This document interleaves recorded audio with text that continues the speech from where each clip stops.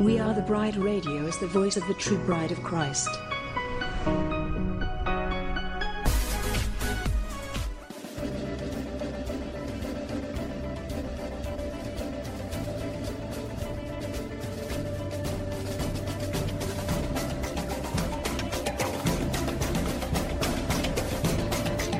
WATV Radio seeks to inform and engage the bride of Christ to stand up and take your place in the army and the kingdom. We recognize our battle is not with flesh and blood, but with the principalities and the powers of the air. We are a ministry of prayer, and we highlight what God is doing through other ministries and ministers across the globe. We provide a platform for ministers and a place for the bride to come together and rally around each other, hold up each other's arms, and pray for one another. WATV Radio celebrates the various missions that God has called each one of us to in this army. So we desire to promote and enhance the bride as a whole. Go bride! Our soon-coming king awaits. This is a WATB disclaimer.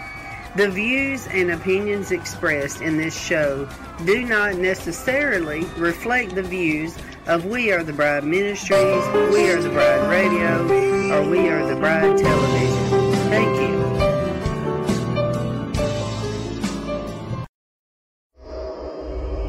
you. Welcome to Fireside Chat with Dr. June Knight. Never done this before as far as doing a live video and sharing my screen. So let me make sure that you can hear me good.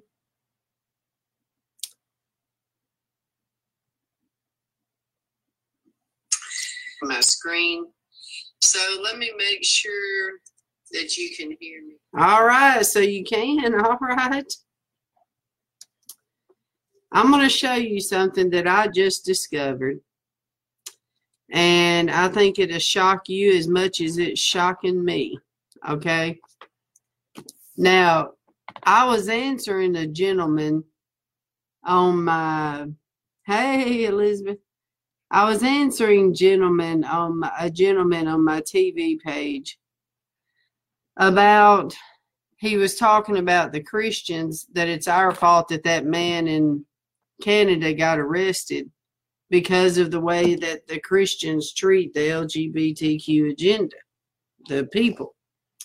So I responded to him, and I thought, well, I'm going to do a post about this because this is a point that we all need to know. So what I was writing is, first of all, the LGBTQ community shouldn't be mad at the Christians. They are just loyal to what they love too, which is Jesus and the Word of God. The Bible strictly prohibits this, so the Christians must love what God loves and hate what he hates.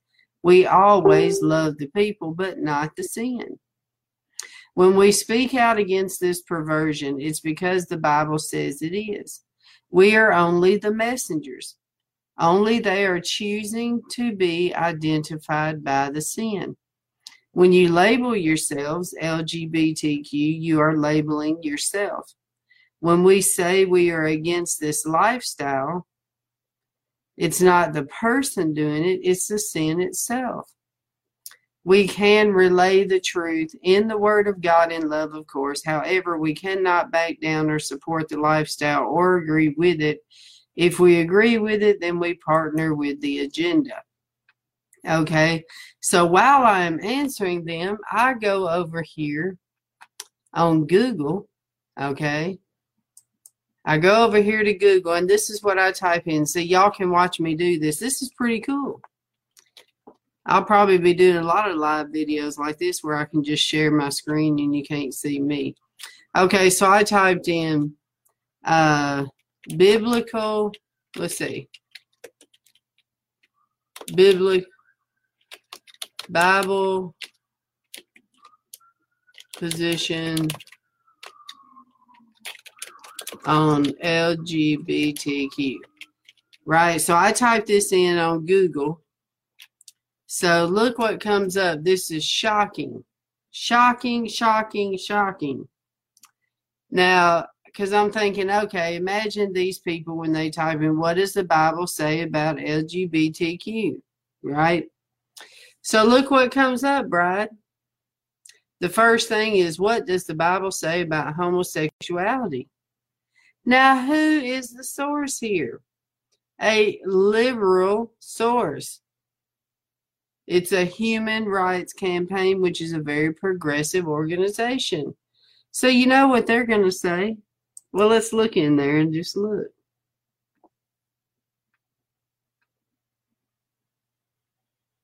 Wow, what's the first thing that pops up?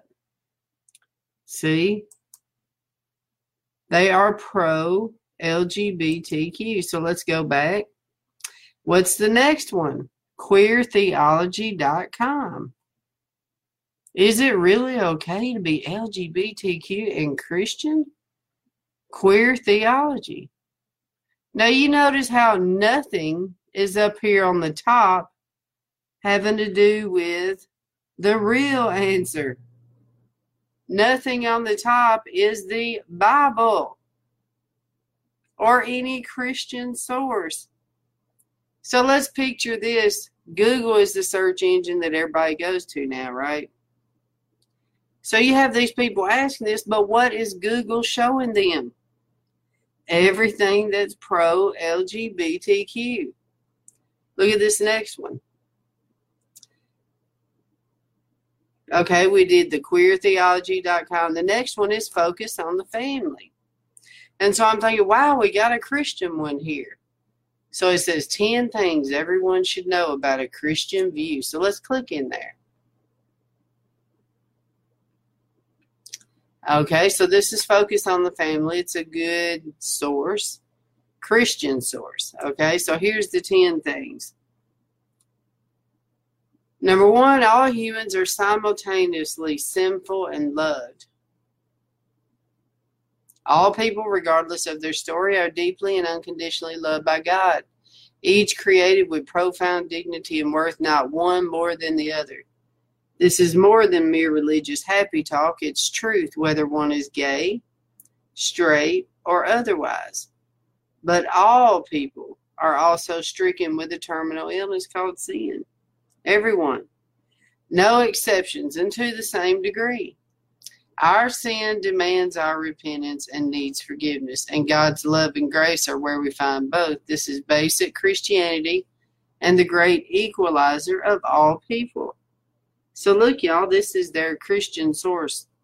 And then the next one, number 2, Jesus wasn't silent on homosexuality.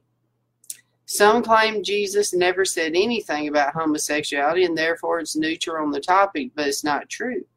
Jesus was unequivocal in saying that to understand marriage and the sexual union, we must go back to the beginning. So basically, he's saying Jesus does talk about the marriage between a man and a woman right here. Oh, good. Y'all can see my mouse too. How awesome is this? Number 3, there's only one option. Both Jesus and all of Scripture approve of no other sexual union than between a husband and wife. Number 4, male and female complete God's image on earth. True. 5, sex is indeed about babies. It is new and culturally peculiar idea that human sexuality is all about intimacy and pleasure, but not necessarily babies. Babies and reproduction matter. And sure, while not every male and female sexual engagement is toward the end of procreation, intimacy and pleasure matter as well. It has been the overwhelming norm and desire in nearly all marital relationships throughout time.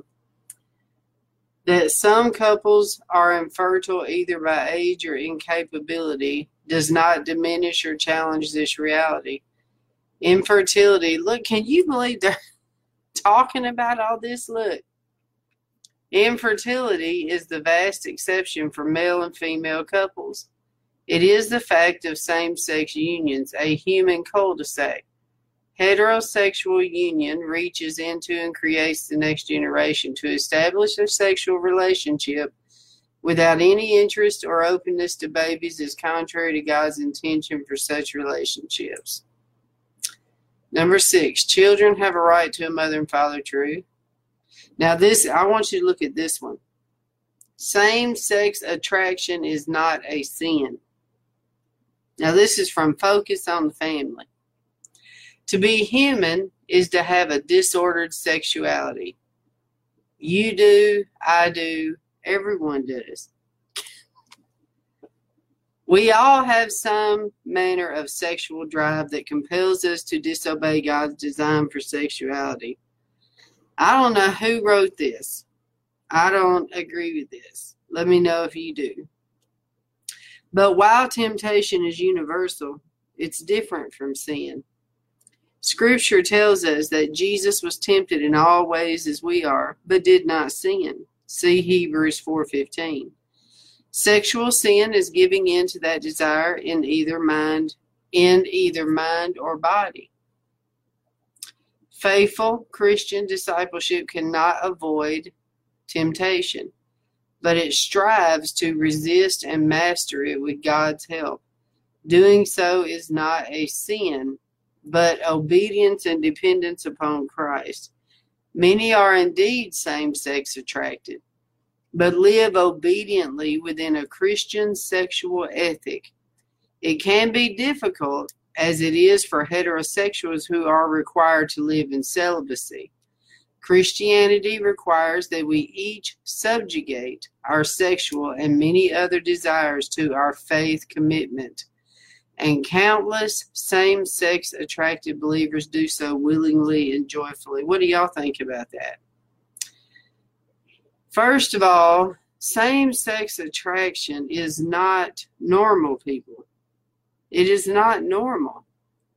That is something that needs to be fasted and removed. If someone is having a battle with having same-sex attractions, they need to go for deliverance. They need to go see like Dr. Morris down in Texas. You need to go see someone and have them pray for you, because that is not a normal thing.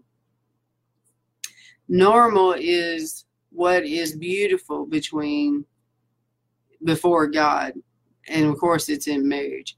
But I do agree with the author when he talks about how when you're single, everyone has urges sometimes and has temptations, but we always put that under submission.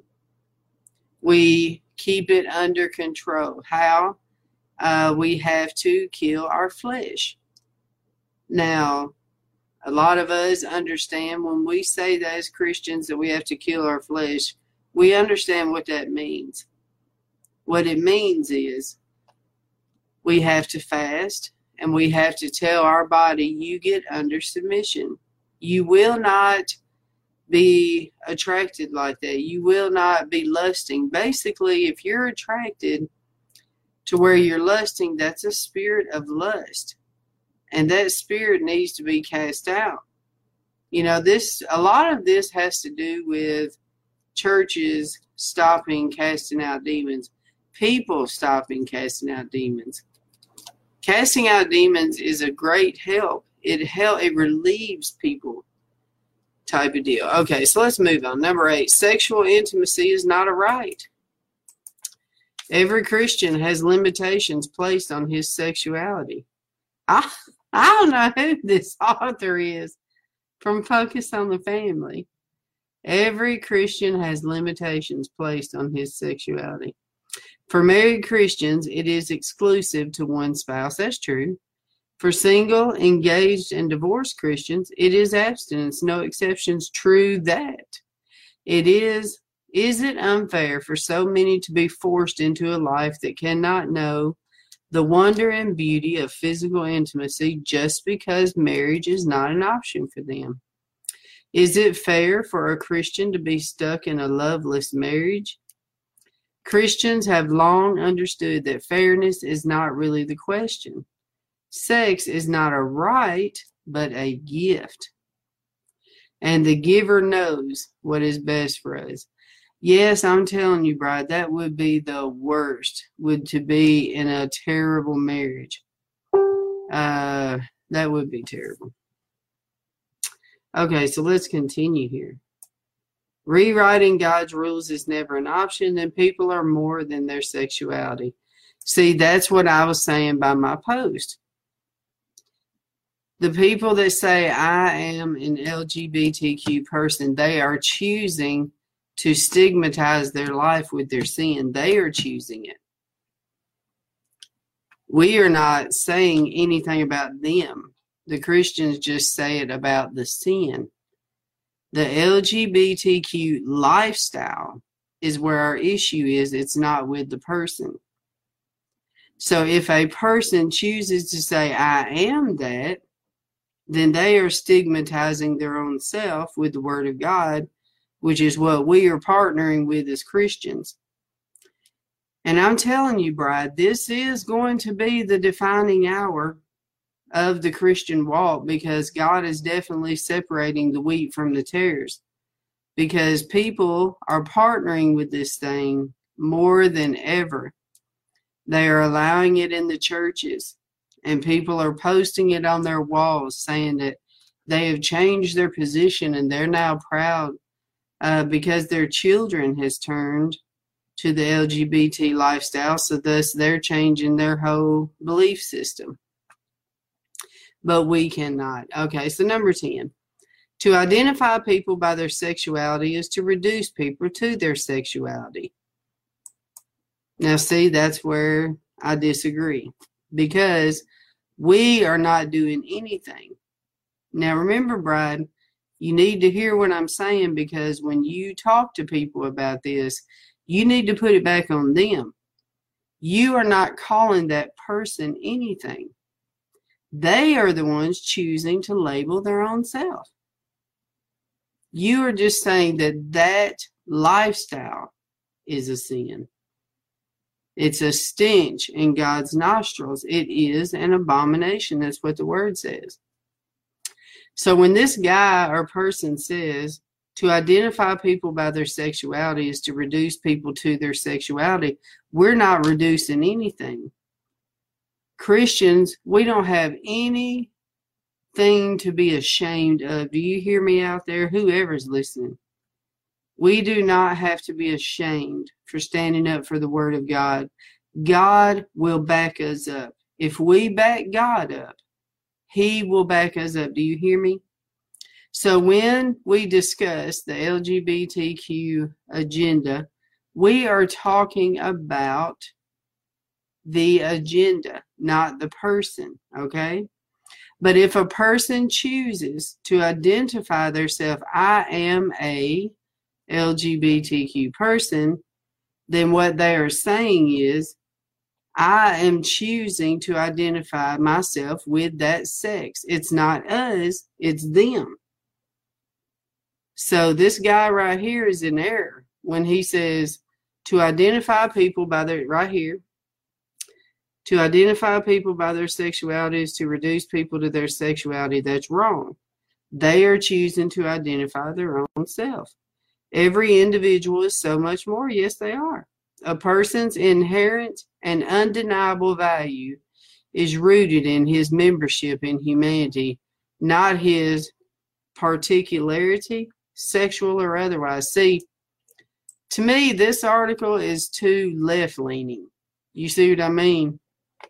That's why Google has allowed it up here on the top. And behaviors, as important as they might be, the individual is actually a violation of the principle of the universal human rights. I cannot believe, and look, this was done in 2014. 2014 by the Focus on the Family. All right, so let's scroll up. Now, I'm showing you that when you do a search engine, and you ask Google, what does the Bible say about LGBTQ? I'm showing you what they're showing you. They have liberal answers. Ungodly is what they have on top. Look at this. Here's the next one. The Reformation Project, brief biblical case. Condemning same-sex relationships is harmful to LGBTQ people. Jesus taught in the Sermon on the Mount that good trees bear good fruit. See what they're doing, Bride? these people that don't ever read the Bible and they don't understand because a lot of churches don't even preach this anymore, what's a sin, they're looking to Google as the Bible. So what is Google showing them? Oh, it's all okay. This is the search engine. See, this is data analytics. And they are training society that this is the right answer, not the Bible. Let's go to the next one. What does the Bible say about homosexuality? Okay, this is a good source. It should be Christianity.com. The New Testament urges Christ's followers to share the truth in love. In recent years, it's become unpopular to question the LGBT claim. Let's see what this article is. Christianity.com. I don't know. I don't know if I've seen this one. Angry comments and viral video rants hardly ever convey a true Christian point. Have you noticed? It is possible to have a civil discussion about what the Bible says. Pro-homosexual statements and actions are occurring more and more in our world. It shouldn't be surprising to see a Christian response to the contrary. Of course, some Christians aren't exactly shining examples of tact and grace, though such a tone should always be our aim. The New Testament urges Christ's followers to share the truth in love, and the Holy Spirit enables us to explain what we believe with gentleness and respect. But it's usually the inarticulate, angry-faced ranter who gets the spotlight in our round-the-clock news world. That's true. Those kinds of Christians don't speak for me, and they certainly don't represent Christ. True Christians graciously express what Christians have believed about marriage and sexuality for 2,000 years. Do we really deserve the scarlet letter B bigot now just for believing that the Bible teaches what is best for families and society, right? The Christian view of marriage does have a pretty good track record for promoting thriving civilizations, after all. Like any father, let's see. As a father, I'm called to help my children know God through an accurate understanding of His Word, the Bible. Unfortunately, some professing Christians are trying to argue these days from the Bible that homosexuality is an acceptable form of human relationship. They teach that same-sex marriage is just as holy and commendable as heterosexual marriage. This concerns me more than secular arguments because such an approach attempts to hijack the Bible and change the truth, which by any sane definition never changes. That's true.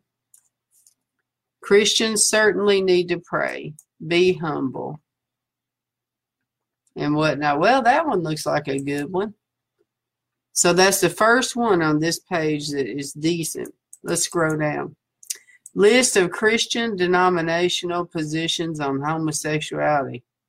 Well, boy, that'd be a good one. Don't y'all want to know? Let's see what they say here.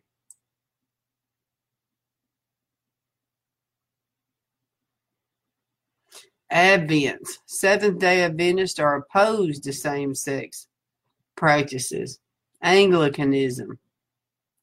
The Anglican community has been divided over the issue of homosexuality in several ways. The Church of England, the Mother Church of the Communion, currently maintains that same-sex partnerships are acceptable for laypersons, and gay clergy may enter into civil partnership as long as they are expected to give assurances of celibacy. Wow.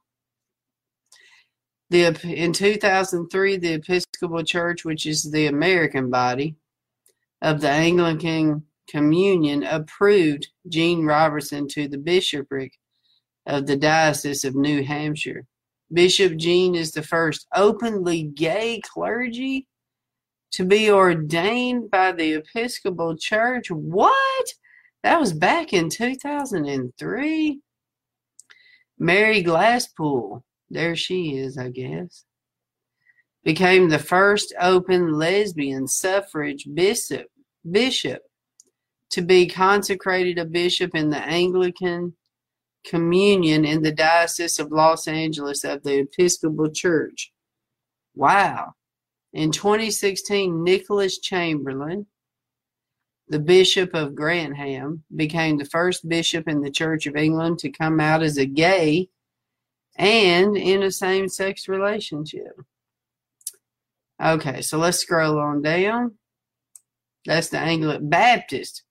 The Southern Baptist Convention, the largest of the Baptist denominations and the single largest Protestant group in the U.S., believes the Bible says practicing homosexuality is a sin, stating clearly that its members affirm God's plan for marriage and sexual intimacy, one man, one woman for life. Homosexuality is not a valid alternative lifestyle. It is not, however, an unforgivable sin. That's true. The same redemption available to all sinners is available to homosexuals.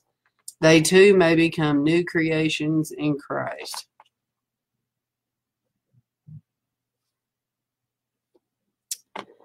Okay.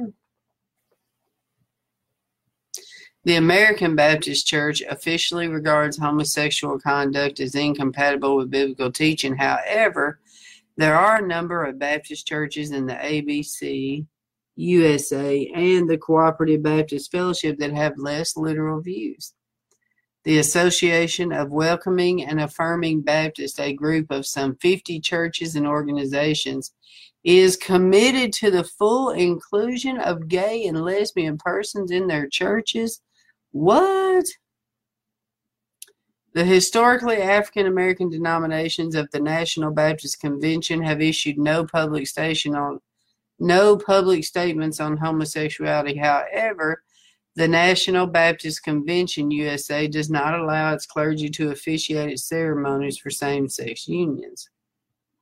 Well, we don't want to read about Canadian because we know where they stand. Okay, Disciples of Christ.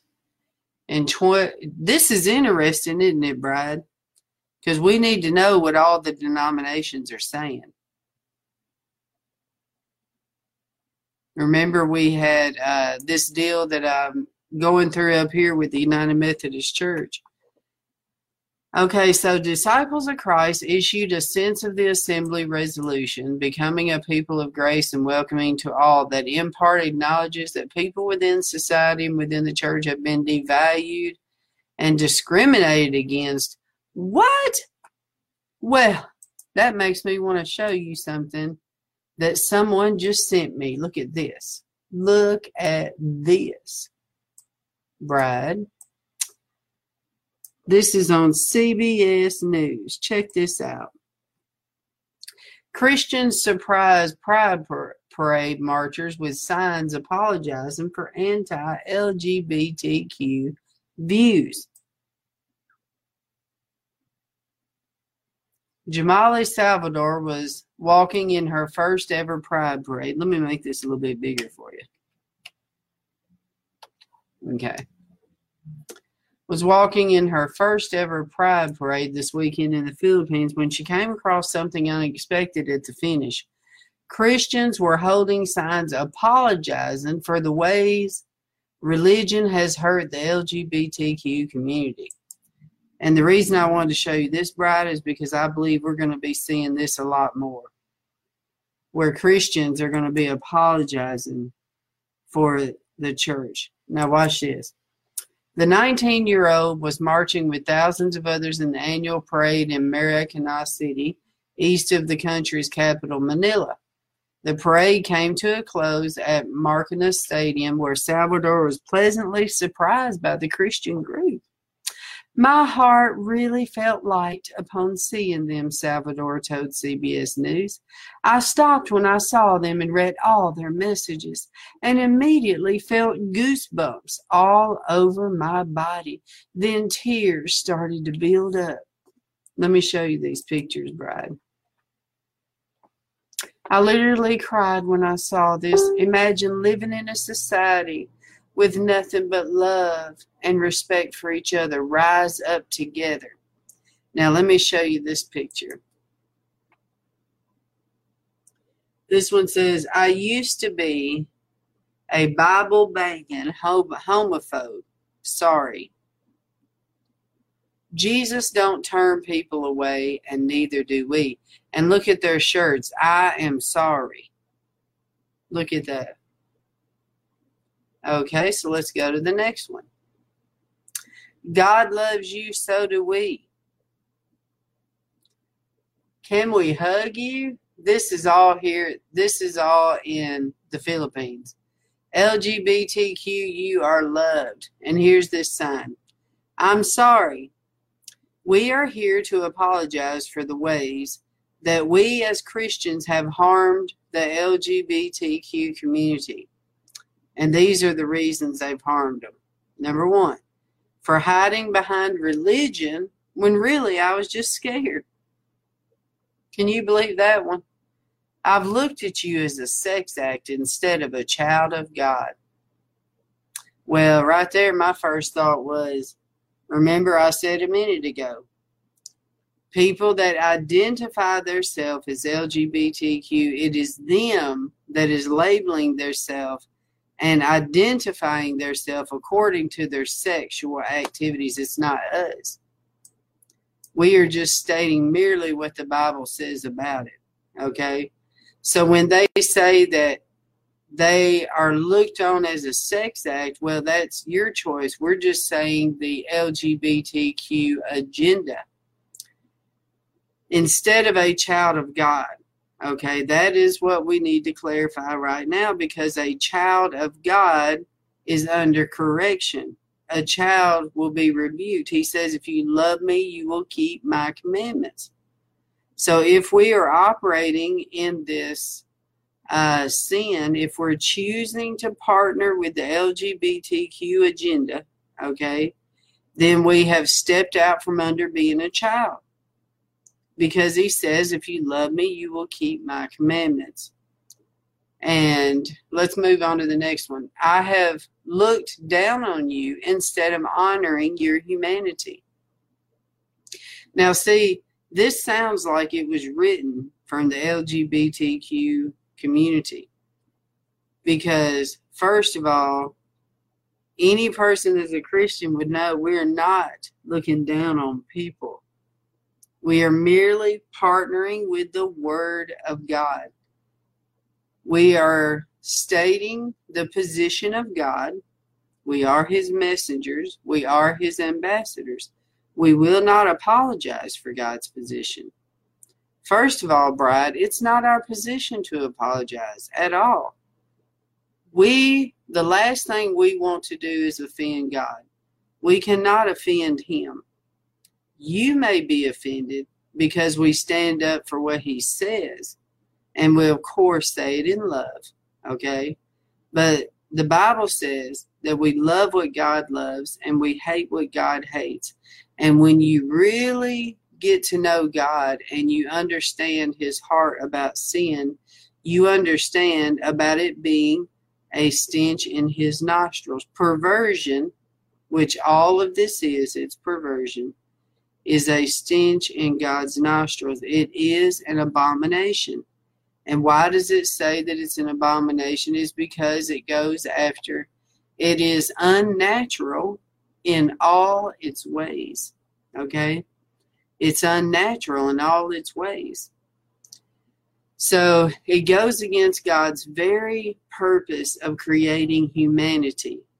So no, church, do not apologize for your position on LGBTQ understanding by the Word. Okay, so let's go on this next one. I've rejected and hurt your family in the name of family values. So see, bride, what they're wanting is for you to apologize for God's position.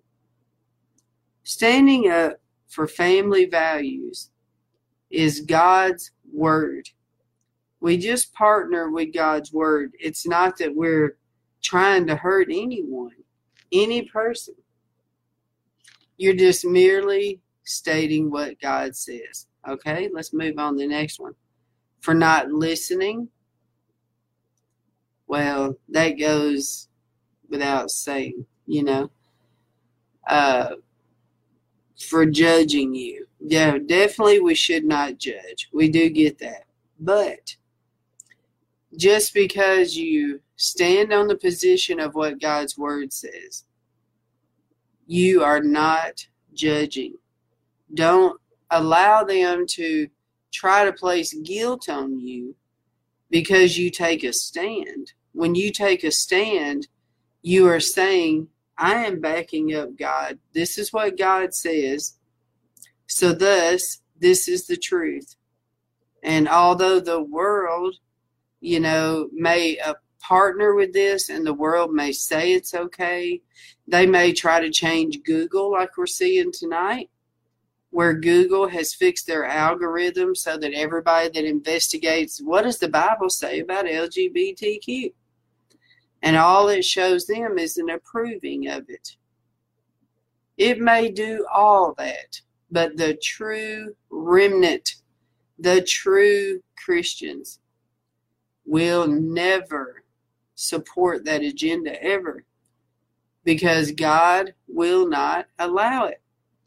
And so my theory is this is going to be the great whore. This agenda is partnering with the great whore, because what they're going to do is turn around and kill the Christians who are radical and stating truth, and they are not going to want to hear what they have to say. So they will silence them. Just like Google is silencing the voice right now, Facebook silencing the voice of Christians, the way we see this happening everywhere with them trying to silence the mouth of the church. But I'm encouraging you, bride, they can take your body, but they can't take your spirit, and they can't take the truth of the Word of God. All right, so let's scroll on down a little bit. The main banners held by the group listed the way Christians harmed the LGBTQ community, or LGBT community, including statements such as, I've rejected and hurt your family in the name of family values. The other individual signs varied, with messages like, God loves you, so do we. I used to be a Bible-banging homophobe, sorry. Salvador said, people absolutely loved the group's display. I'm sure they did. Explaining that many marching in the parade had intense reactions to the messages. The teenager told CBS News that some started bursting into tears upon seeing the signs. Some hugged and talked to the Christians.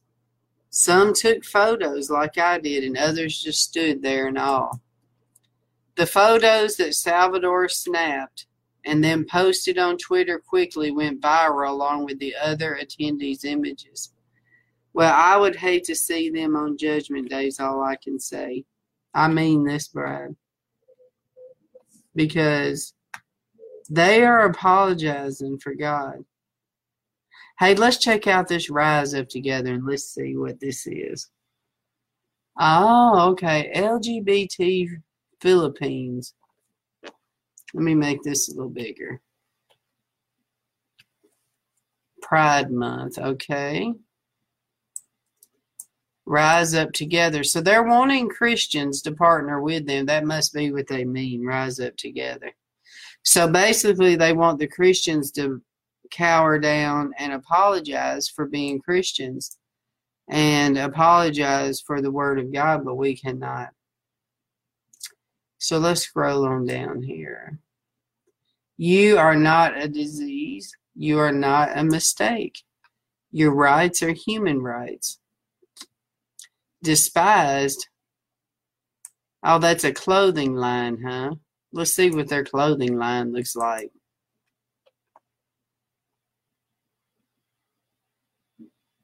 That sure is some creepy.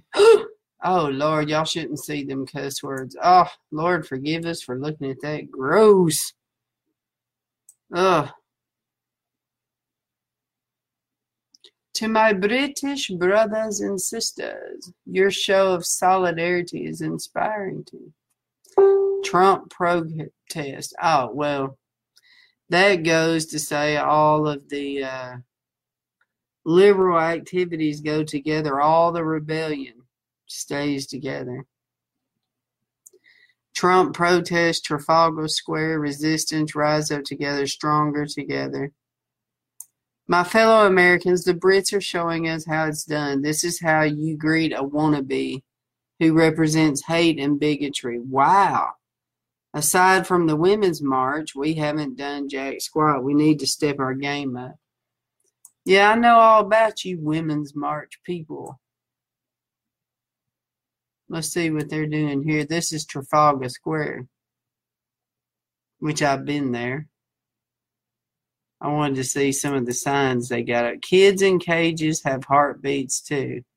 Say no to Trump, world's #1 racist.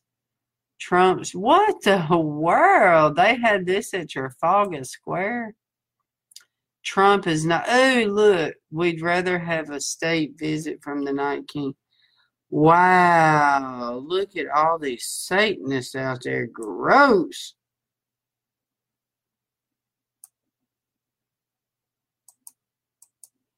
Gross. Let me get that off my screen. Nasty.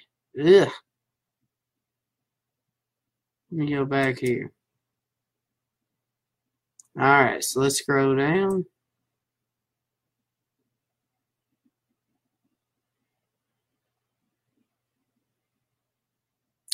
Who is the first president to support the LGBTQ community? 25% Obama, 25% Clinton, and 50% Trump. What the world? Y'all people are off. Over the next several days, they will lead the discussions and activities and participate in workshops to help amplify the work being done around the world to bring about a brighter future for women and girls and further the cause of gender equality, equity. WD 2019. Women's Day 2019? What is that?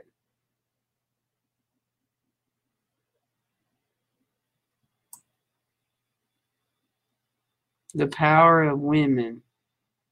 What will you do with your power? Oh, this is part of that Women's March. UN women?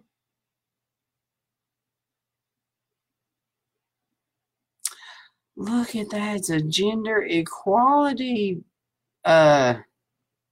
meeting.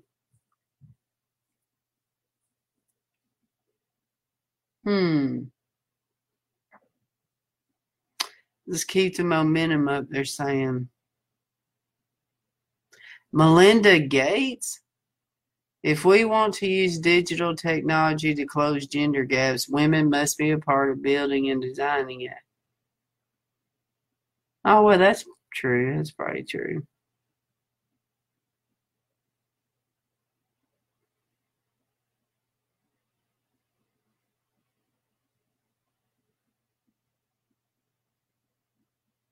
What we're looking at is what they're doing globally. Oh, the Gates Foundation. Gender equality doesn't just benefit women and girls, but men and boys, families, communities, and businesses. Gender 7. What is that?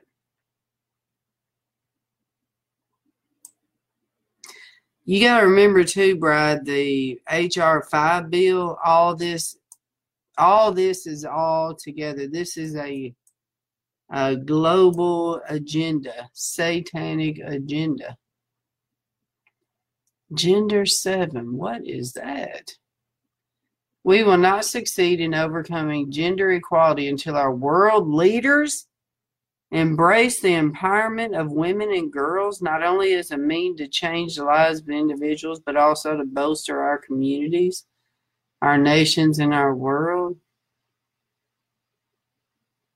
Let's see what they mean by this. Because I understand women needing, but when they say gender equality, it could be weird.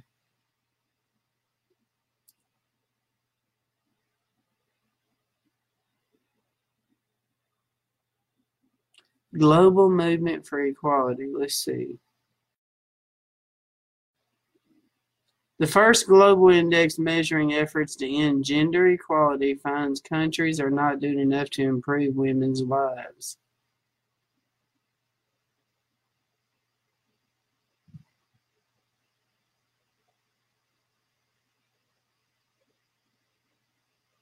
Future stories of a time where equality is realized. Now, Brian, I don't know if you know this, but did you know that in witchcraft they worship women? Did you know that? They worship women's bodies.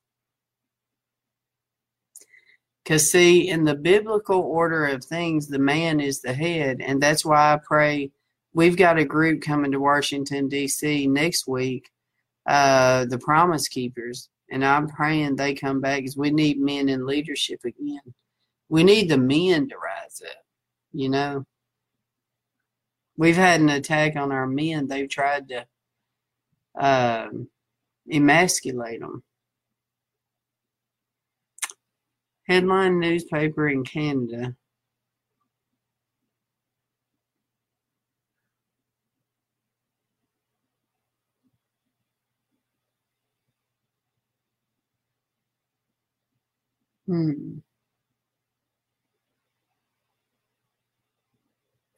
The headlines are changing. Are you ready? Gender 7, progress, not promises. Amplify her. Michelle Beadle, whoever that is. Mama Rumo, ending violence. Gail Smith, one campaign.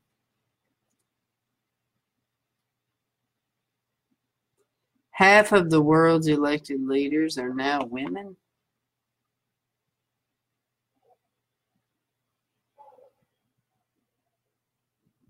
Oh, that was in Vancouver, huh?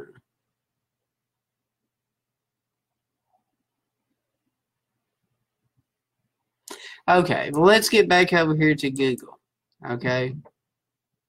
I was just showing you this about that group in the Philippines who apologized for being Christians. They said, we apologize for the way Christians have hurt the LGBT community, especially by using the Bible in condemning and judging them. The pastor, this is a pastor, told him, I used to believe that God condemns homosexuals, but when I studied the scriptures, especially the ones that we call clobber scriptures, I've never heard that term. Have you, Brian? Clobber? That are being cherry-picked from the Bible to condemn LGBT people, I realized that there's a lot to discover, including the truth that God is not against anyone. God does not discriminate against people based on gender. He stated that he hopes other Christians will not utilize scriptures to condemn the community because it is keeping people from participating in the church and from Jesus. Wow. What the? This New Age Jesus is terrible. That's what that is, Brad. That New Age Jesus is all inclusive. All right, well, let's go back over here to Google. We was finding out what all the denominations, where they stood on this issue.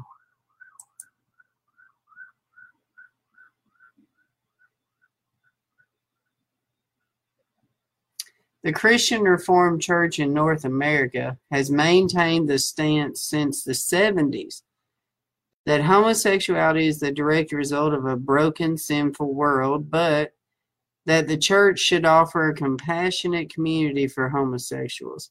Homosexualism, explicit homosexual behavior, is considered disobedience to God's will revealed in Scripture.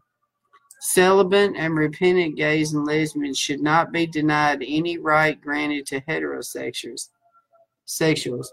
They have the right to maintain office and be an active member in a congregation, as their gifts can still be used to glorify God. The church must provide support for homosexuals to find healing and wholeness in their brokenness. This church voted to allow gays and lesbians in committed partnerships as elders and deacons. Lord. The Orthodox Church holds the opinion that sexuality, as we understand it, is a part of the fallen world. In Orthodox theology, both monastasis, and marriage are paths to salvation. Celibacy is the ideal path of exclusive concern for the kingdom of God, while marriage is a reflection of the Messianic covenant and blessing under the context of true unitive love.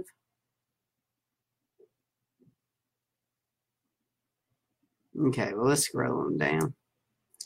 Jehovah's Witnesses consider same-sex activity to be sinful, but recognize that some people may be prone to homosexuality, including members of their congregation. So members are required to abstain from any homosexual behavior which is listed as a serious sin, but are told not to hate homosexual individuals.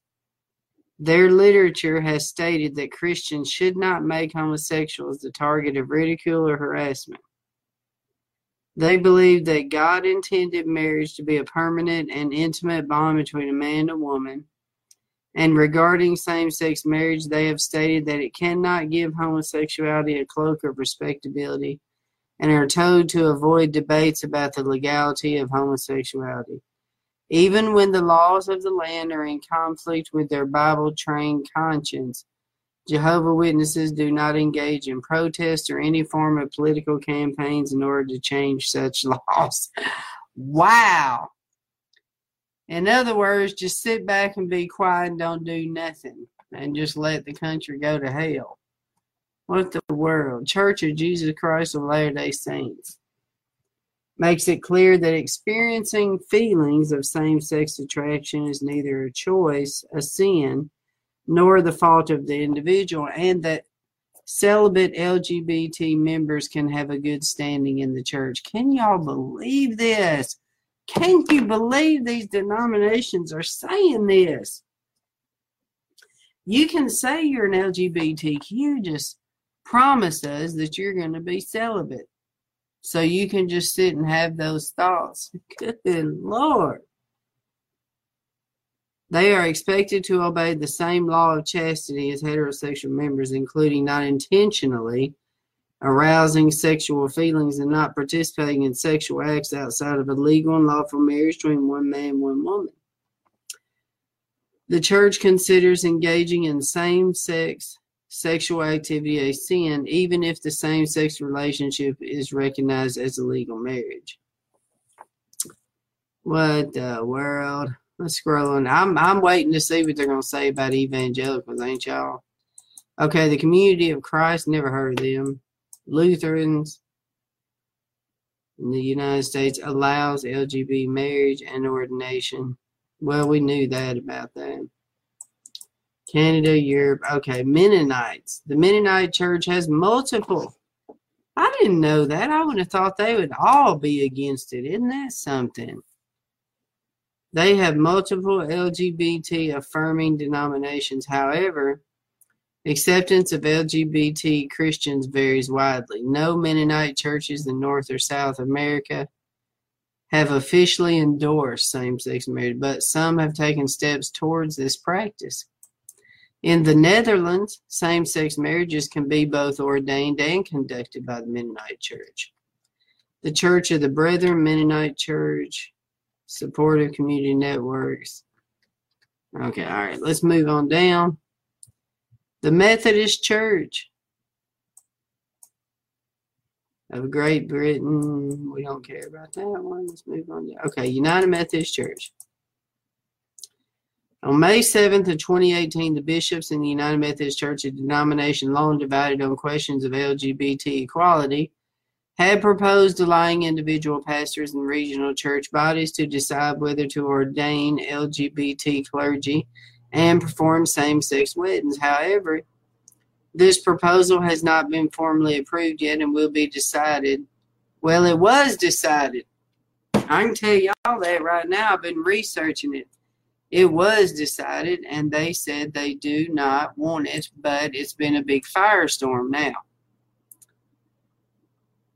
Okay, so we don't care about all that because we know where they stand. Okay, United Church in Australia, don't care about that. Metropolitan Community Church, never heard of them either. Is an international fellowship of Christian congregations. It's considered by many to be a full mainline denomination. What? I've never even heard of them. Have you heard of Metropolitan Community Church? There are currently 300 congregations in 22 countries, and the fellowship has a specific outreach to lesbian, gay, bisexual, and transgender communities. Acceptance of homosexuality is an important part of its theology. What? I have never heard of this church. Was instrumental in the first legal challenges to the heterosexual legal definition of marriage in Ontario. Y'all haven't heard of them either. Okay, Moravian Church. They do accept it. Okay, New Apostolic Church does not approve of homosexual acts. Who is the New Apostolic Church? On the grounds of biblical tenets and Christian tradition, the New Apostolic Church does not approve of practiced homosexuality. It is solely for God to determine whether and to what extent a person who is absolutely confirmed in his or her homosexual disposition acquires guilt before God. What?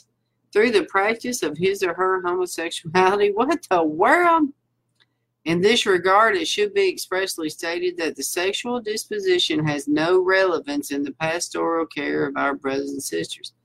Brothers and sisters who are practicing homosexuals or living in a homosexual partnership cannot carry out ministerial and teaching duties in our church. I'm going to click on that real quick just because I've never heard of these people. The New Apostolic Church is a chilastic Christian church. Oh, that's why I don't know who this is.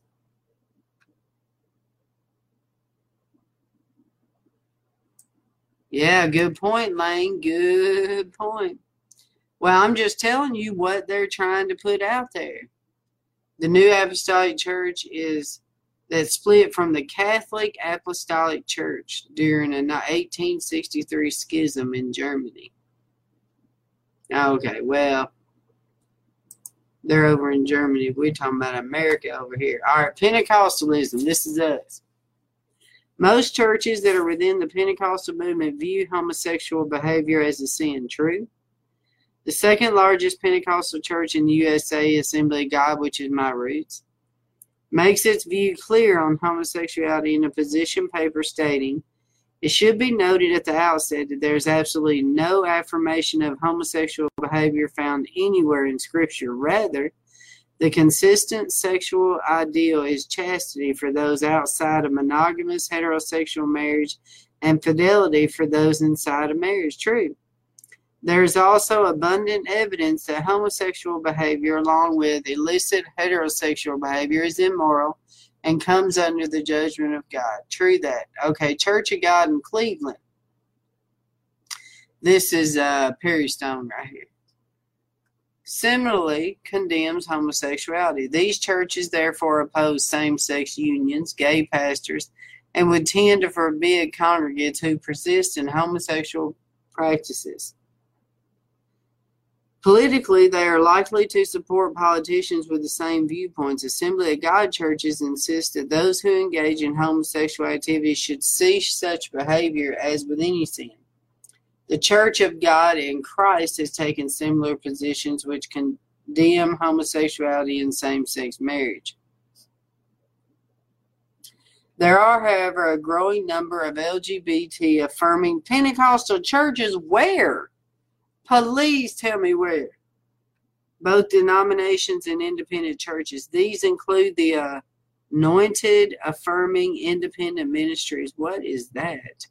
The Anthem Church was birthed out of the Pentecostal movement and merged into an interdenominational fellowship of members from the Evangelical Lutheran Church, duh, Catholic Church, duh, Episcopalian, duh, APCIGAAP, whatever that is, and the LDS Church. So basically, they all put together a denomination and decided to call themselves Pentecostal because they speak in tongues, I'm assuming. But I'm sure it's not the right tongue. Okay, here we go. Affirming Pentecostal Church International. It was founded December 5th, 2010 in Indianapolis. It's currently the largest LGBT affirming Pentecostal organization in the world. Let's check this out. Who are these people? This is a Pentecostal denomination founded in 2010 in Indianapolis, Indiana. It is currently the largest LGBT affirming Pentecostal organization in the world. First founding executive board consisted of General Superintendent Bishop Raphael DeJesus, Assistant General Superintendent Bishop Kevin Conkle, and Bishop Robert Martin. General Secretary Bishop Patrick Potts, Treasurer, given all these people. I don't know any of these people. APCI was founded to be a non-legalistic apostolic Pentecostal organization with racial equanimity not found in other similar type of organizations. Wow. Has established congregations in the U.S., Mexico, Albania, Colombia, all these different countries. Let's check them out on Facebook. Let's see, who is this group? I've never even heard of these people. Have y'all? All right, let's see. All right, let's go over here to Facebook.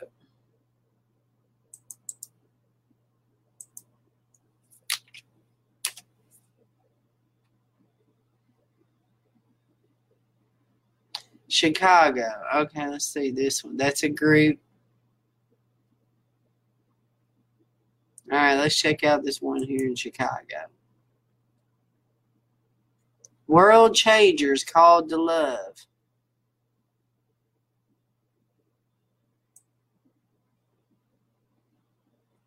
We were built for this.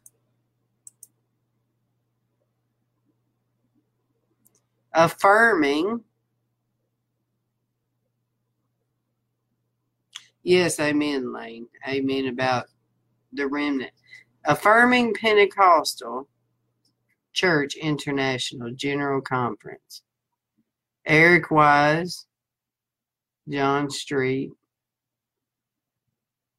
Chihuahua, Merker something. All right, so, they're going to be in Texas. San Antonio, Texas. New Beginnings Christian Community Church.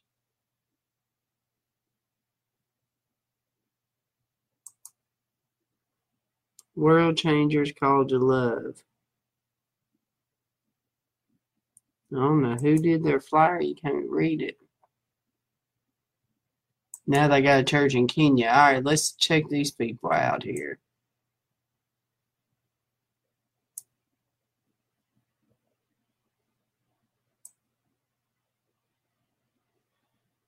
A smile is the most fashion-forward thing you could ever wear.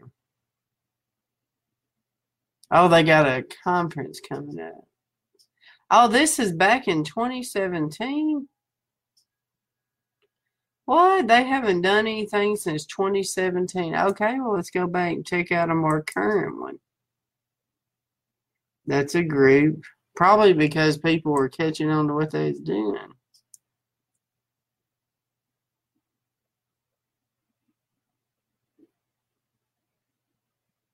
Ha! Look at my friend Susan Nudget. Boy, she busted them out. Look at that back in 2014. Way to go, Susan! Somebody tell Susan what a good job she did. Look. Let's see her post. Oh, it's from a news article. Absolutely right. 4 denominations in less than a week defy God's word. The United Church of Christ.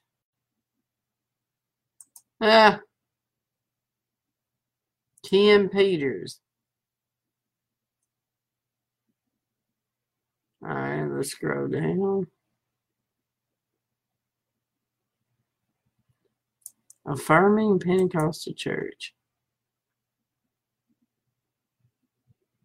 Isn't that funny? They don't have a Facebook page. They stopped being on Facebook.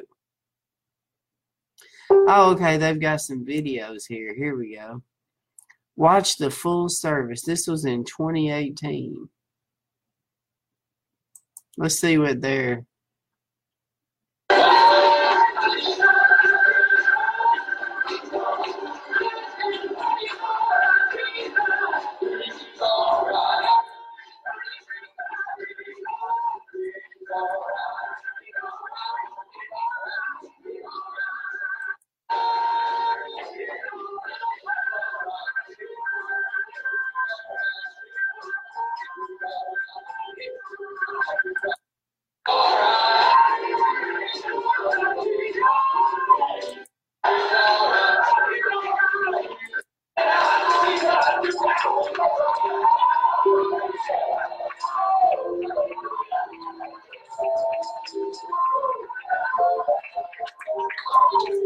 Look at that, a Pentecostal church for all.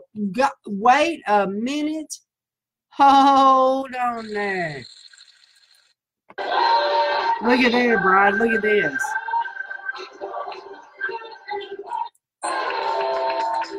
Let me pause it right there. Look at this sign they show right here at the end.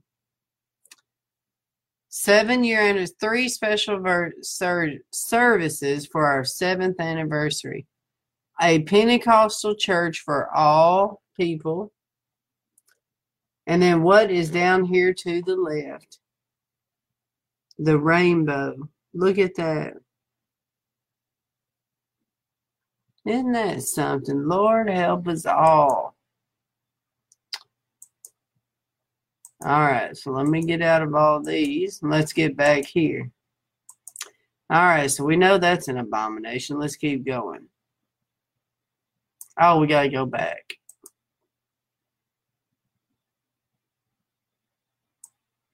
Well, at least the Assembly of God and Church of God are keeping their positions.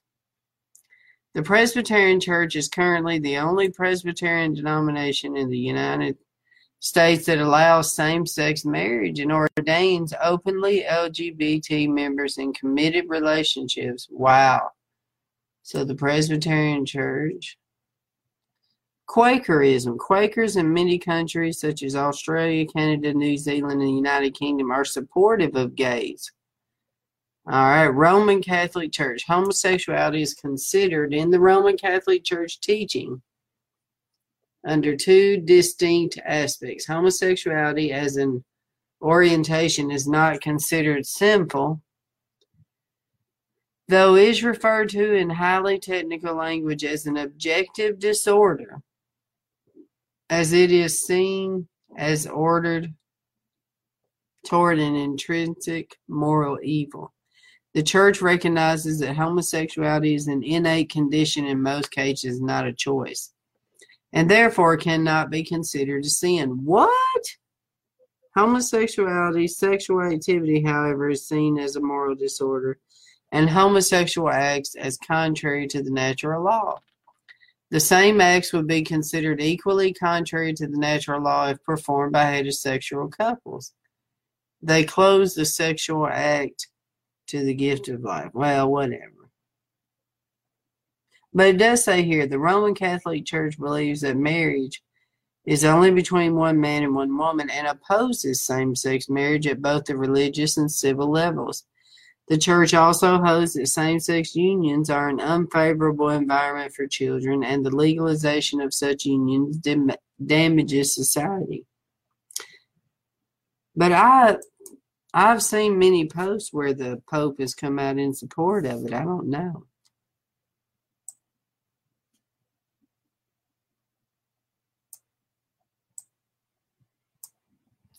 Okay, so let's scroll down. I never heard of this one. Sweden. All right, let's see.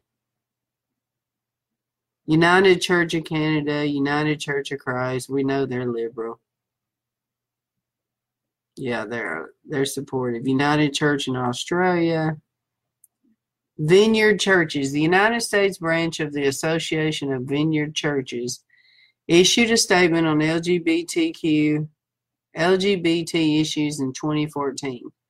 The statement affirms marriage as a covenantal union between a man and a woman and states that outside of the boundaries of marriage, the Bible calls for abstinence. At the same time, the statement expresses repentance for sinful stigmatization of homosexual persons and encourages the expression of grace and compassion towards all who are tempted by extramarital sex. Summary of denominational positions in North. Oh, wow, this is neat. Let's see what this is. Okay. Allows homosexuals as members, ordains practicing homosexuals, blesses unions, and marries them. Seventh-day Adventist. Oh, I thought they did. Or is that just Adventist? Is a branch of Protestant Christianity which was started in the United States during the Second Great Awakening when Baptist preacher William Miller first publicly shared his belief that the second coming of Jesus Christ would occur at some point between. Oh, Lord. Anglican Church. No. American Baptist. It varies. Official denomination, local congregations, practices may differ. No. Assembly of God, no. National Baptist Convention, it varies. Wow. But the Southern Baptists are no. Catholic Church, yes. Members are required to abstain. Christian Church, yes. Christian Reformed Church, no. Reformed Church in America, yes. Church of God, yes. What was that first one?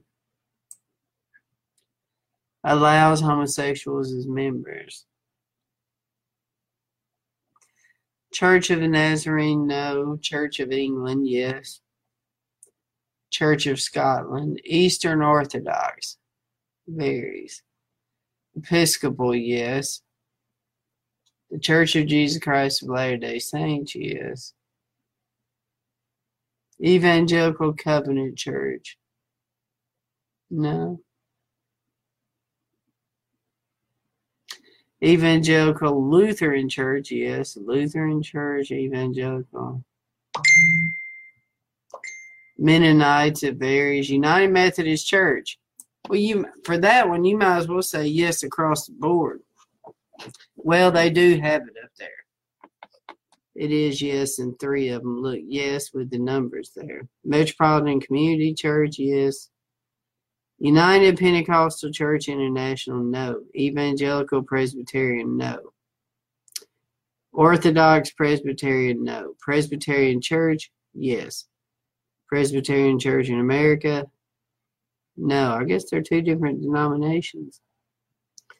Is the second largest Presbyterian church body and the largest conservative Reformed denomination in the United States.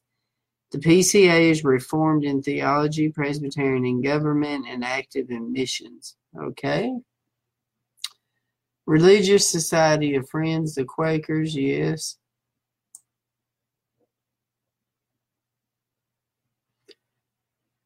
Look, all them foreign churches are all yes. Look at that. Unification Church, no. Unitarian and Free Christian Churches, yes. United Church of Canada, yes. United Church of Christ, yes. Vineyard Church, no. The Wesleyan Church, no. You know what's funny is they do not have non-denominationals, which is the largest of the evangelicals. All right, so let's go back to Google and the way that they've changed their algorithms. All right, so look at this one right here. 10 Bible passages that teach a Christian perspective.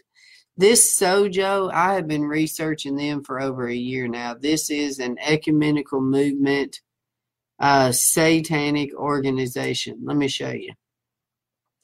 These are the most liberal ministers ever. They are the ones really pushing a lot of this stuff. See how they got the Bible in the rainbow. I rebuke you in the name of Jesus. Oh, forgive us, Lord. Okay, here's another one. United Church of Christ. United Church of Christ resources carries ONA and other LGBT related published by them. Lesbian, bisexual, and transgender.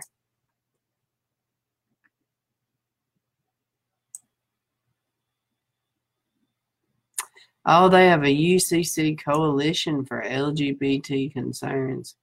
Open and affirming study package. Trainings. LGBT history. LGBT history timeline. Let's see how they say it. Wow, this has been going on since the 1920s.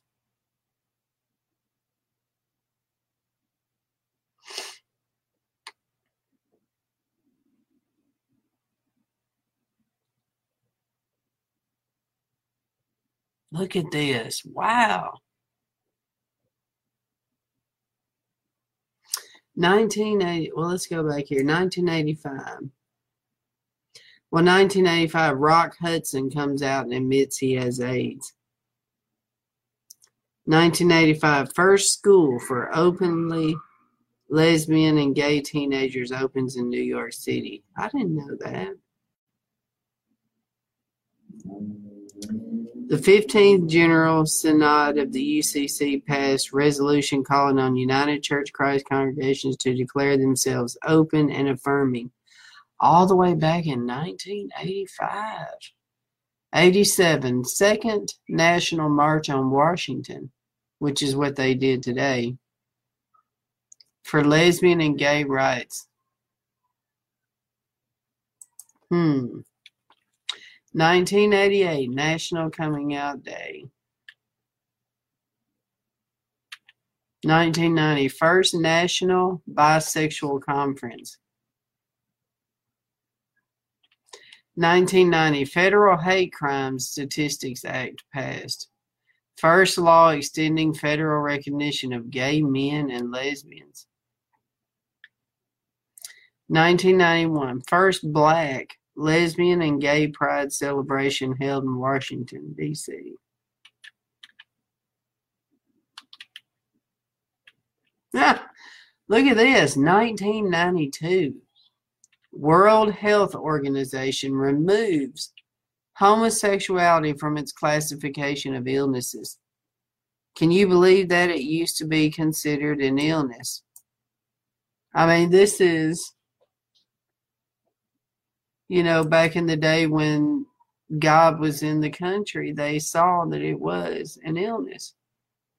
Back then, though, they used to lock people up and stuff for all this. They called it sodomy because the Bible talks about sodomy on that. Okay. Let's see. Don't ask, don't tell. U.S. military policy adopted 1993.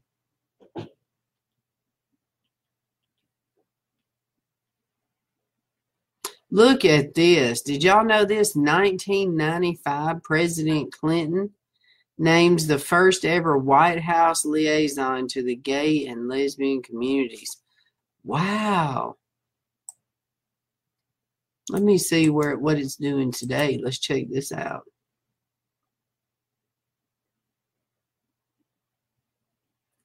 Look at the article back in 1995.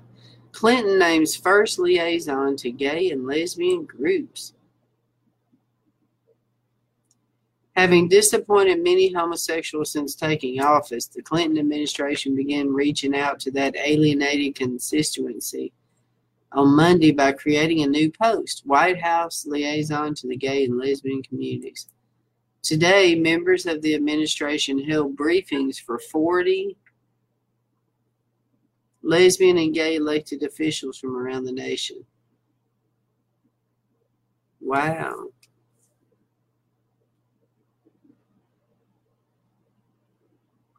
These gestures came less than a week after the Justice Department declined to join a legal battle against a Colorado constitutional amendment that bans the enactment of civil rights protections for homosexuals. Think about H.R. 5 right now that the Democrats just passed. That is what they're doing right now. Let me save this page.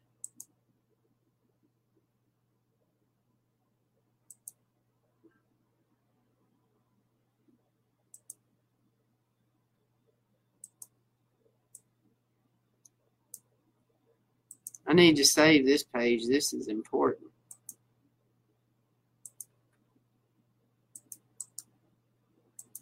That is an important piece of information. The administration's decision to stay out of that challenge, which is before the Supreme Court, infuriated numerous leaders of lesbian and gay organizations. Wow. Let me paste that in my notes. By coincidence, a meeting of lesbian and gay officials has been scheduled today with members of the administration of the old executive office building next to the White House. These officials included state senators and representatives, city council members and supervisors, judges, and members of Board of Education. Wow.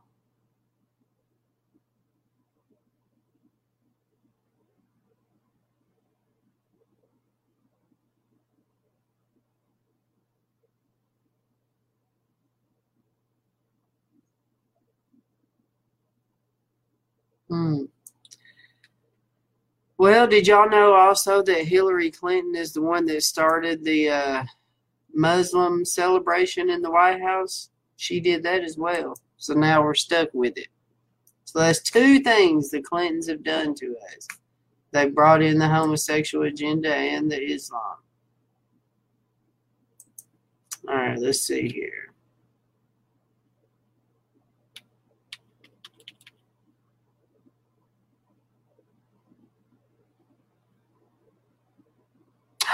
In 1997, South Africa becomes the first country to enact a constitutional ban outlawing sexual orientation discrimination.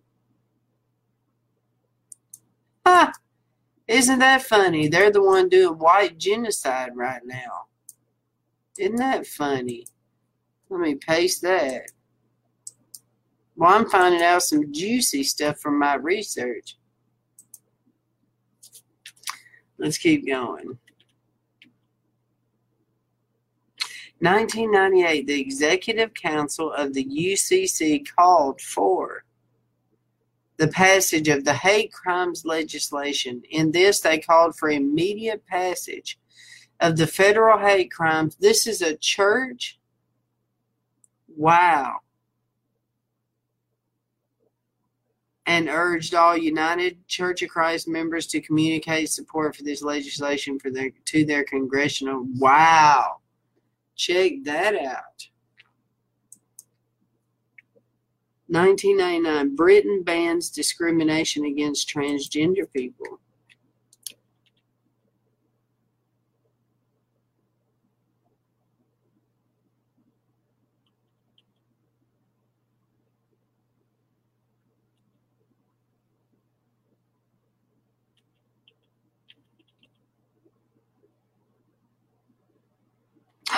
In 2004, in the United Kingdom, transgender people were allowed to change their gender on their birth certificates. Can you believe this? Did y'all know all this stuff has happened across the world all these many years ago?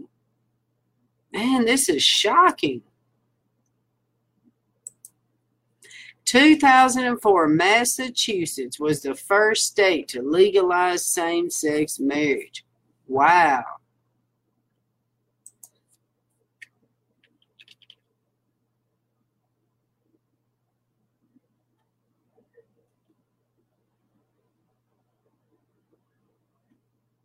In 2005, Equal Marriage Rights for All resolution passed by the 25th General Synod of the UCC.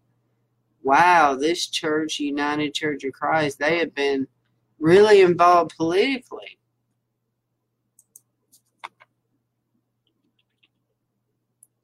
In 2007, the U.S. House decided to divide the Employment Non-Discrimination Act, ENDA, into two pieces of legislation, one focusing on sexual orientation and the other on gender identity. What? All the way back in 2007, Brian? Can you believe that? This has been going on, all the shenanigans all these years. Wow.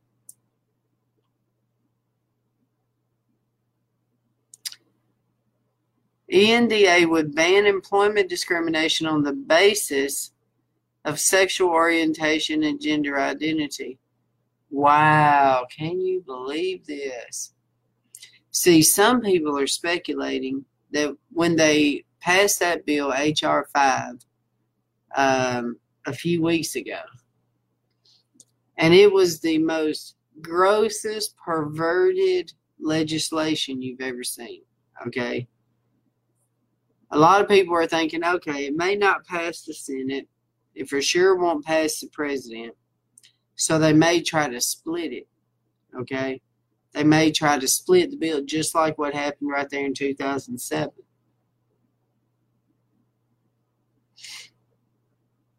"2008 rally at the National Center for Transgender Equality Lobby Day to end transgender discrimination," all the way back in 2008. By the way, y'all, I took a picture the other day of what's her name's office? What was Kamala Harris, the one that is at the entryway. Let's go to her website. Kamala Harris. She's a representative in California, a senator.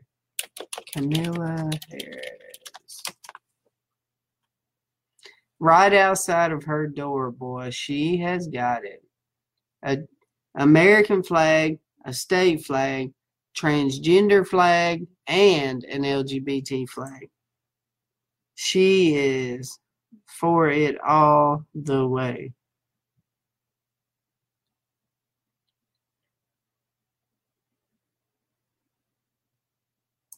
All right, here she is. Let's see. This is her.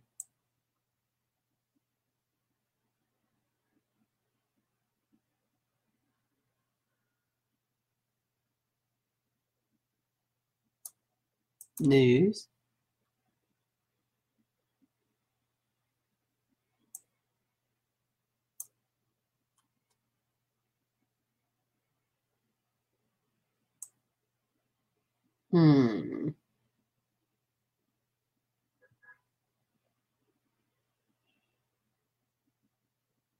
Kingdom Day Parade. What is that?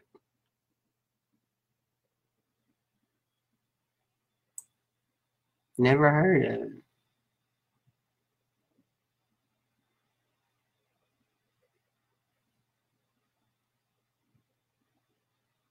Immigration March, maybe?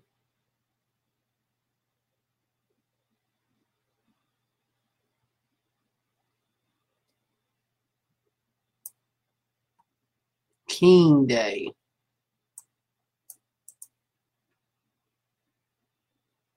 Happy King Day. Oh, Martin Luther King.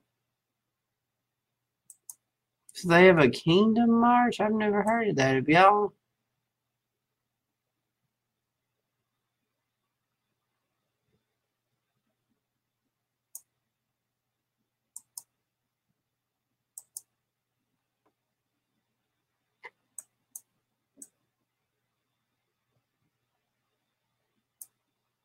Anti-lynching legislation. Never heard of this one either. Oh, Kamala Harris and Cory Booker came together to lead unanimous passage of federal anti-lynching legislation. I've never heard of this one. This is another new law. It's probably probably white supremacy bill. I'll look at that in just a moment.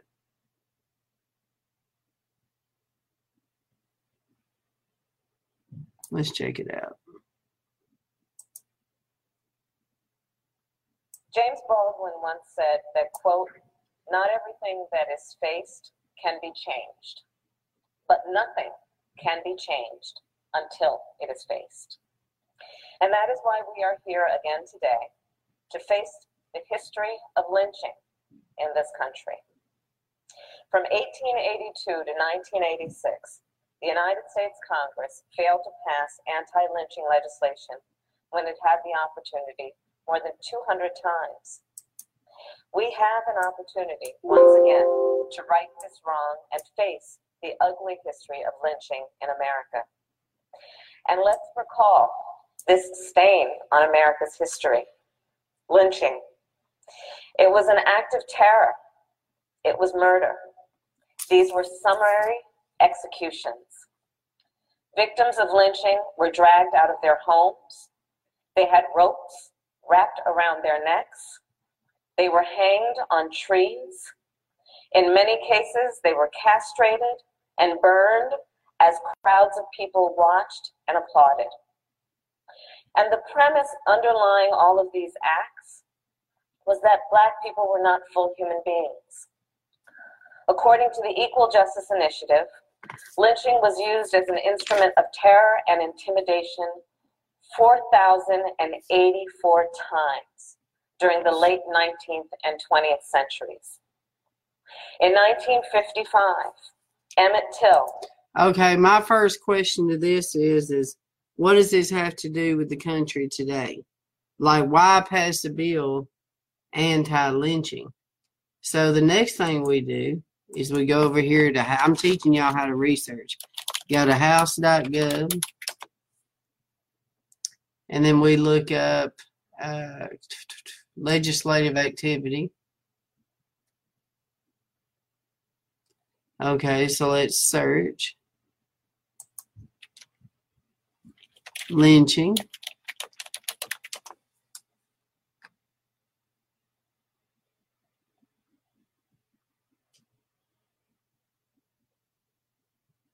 Well, let's change that. Let's try Kamala Harris lynching.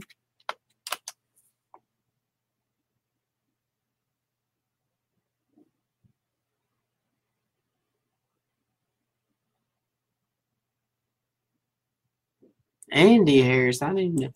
Let's try Camilla. Camilla Harris. Oh, I'm at the House of Representatives. Duh, she's a senator. Sorry. Camilla Harris. I'm so used to looking at the House of Representatives. Camilla Harris lynching bill.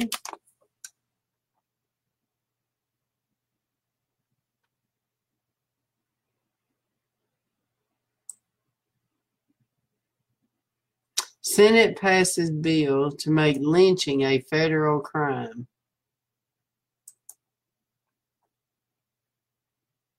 Did y'all know about this, Bride? I didn't know. Fourblindsplorer.com. We're family owned. The bill introduced by Kamala Harris, Cory Booker, and Tim Scott, Republican from South Carolina.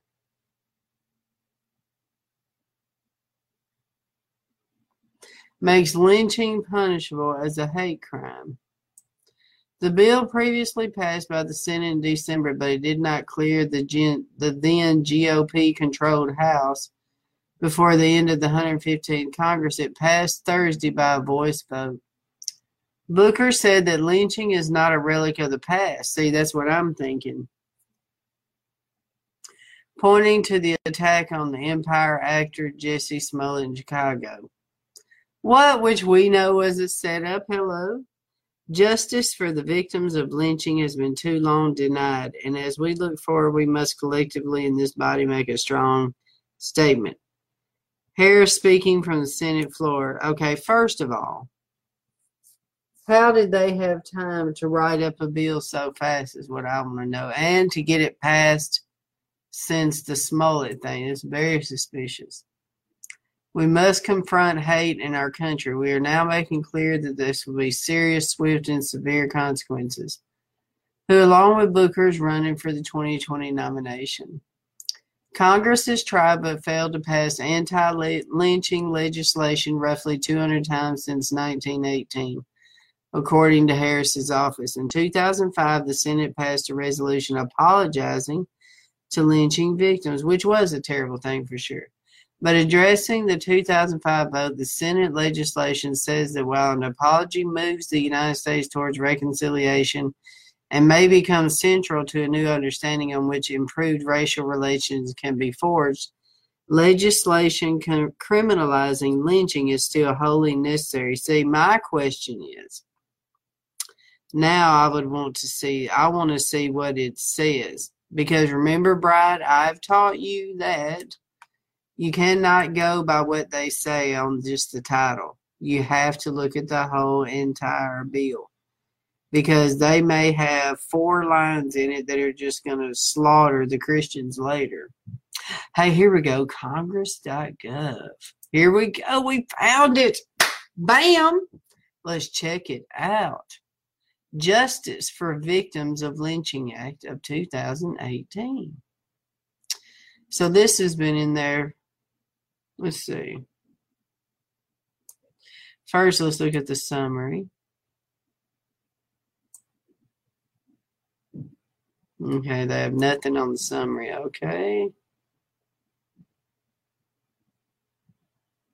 Actions, that's what I was looking for. Let's look at the actions. 12/19/2018, passed, agreed to in the Senate. It was long before the Smollett deal. By voice vote.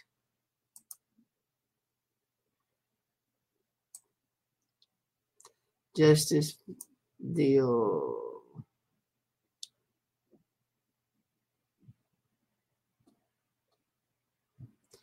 And then they got an immigration policy. Well, let's check this out.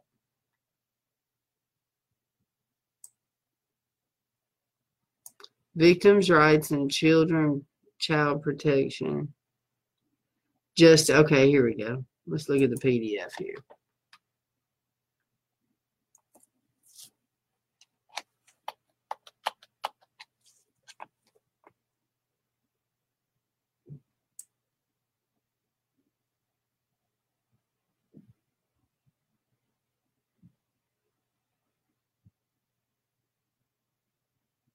With this bill, I'm right here. With this bill, this is where I'm at. We are finally able to change that. Well, let's go up here. Lynching is a crime committed against innocent people. These crimes should have been prosecuted. There were victims who should have received justice, but they did not.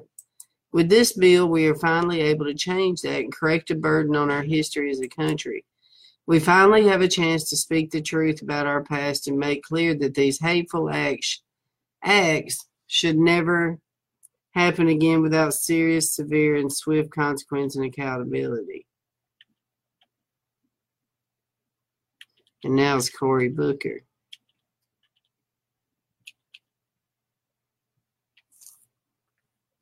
For over a century, I'm down here, members of Congress have attempted to pass some version of a bill that would recognize lynching for what it is, a biased, motivated act of terror. Today, Senator Harris and I have requested that after a century, after 100 years and 200 bills introduced in this body, we finally make lynching a federal crime. Thanks to the work of incredible people around the country, truth tellers, we have a more comprehensive understanding of just how widespread and purposely lynching was used as a tool of racial terror and oppression in our history.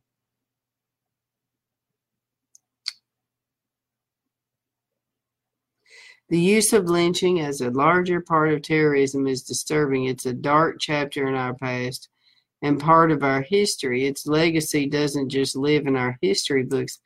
I wonder, why are they doing this instead of things that are affecting us today? But maybe it'll say here in a little bit. I mean, what are they hoping to do with this? We know that the passage of this bill will not undo the damage, the terror, and the violence that has been done in the lives that were brutally taken in our past. We do know that the passage of this bill, even though it cannot reverse the irrevocable harm caused by lynching, used as terrorist oppression, is a recognition of the dark past.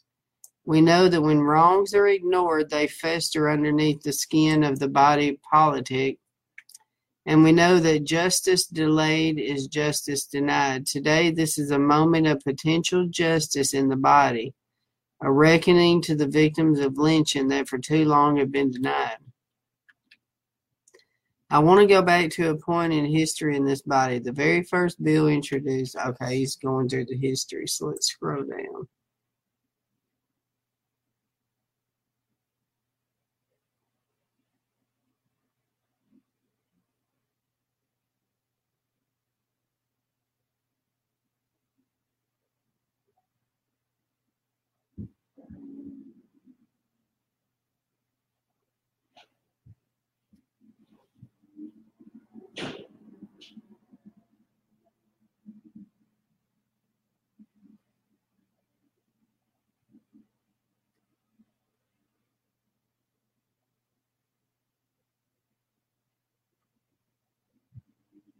I'm reading this, Bride. Hold on a minute.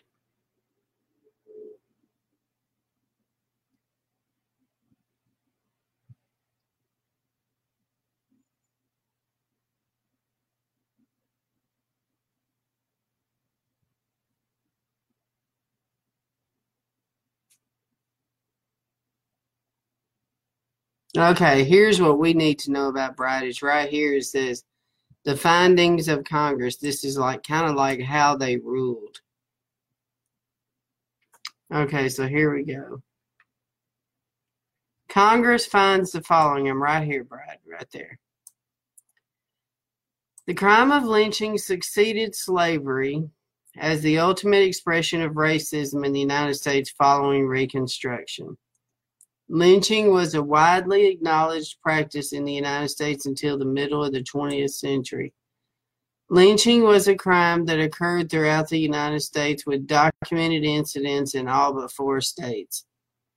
At least 4,742 people, predominantly African Americans, were reported lynched in the United States between 1882 and 1968.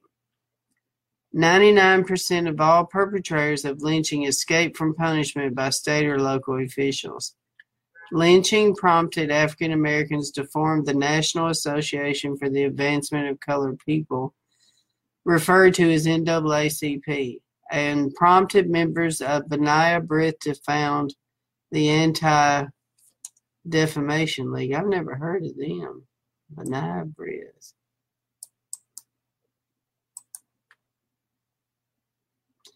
Internet is the oldest Jewish service organization in the world. States that it is committed to security and continuation of the Jewish people in the state of Israel and combating anti-Semitism and bigotry. The president is Kaufman.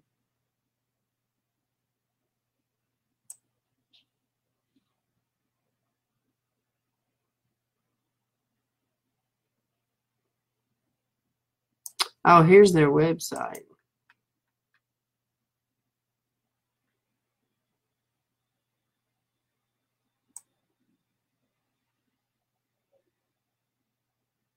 We have been a vital voice for human rights around the world, supporting and defending Israel, senior advocacy, and housing.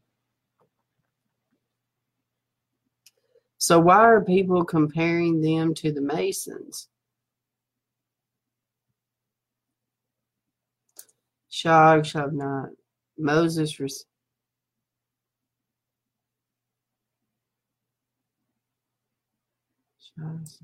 I've heard that term.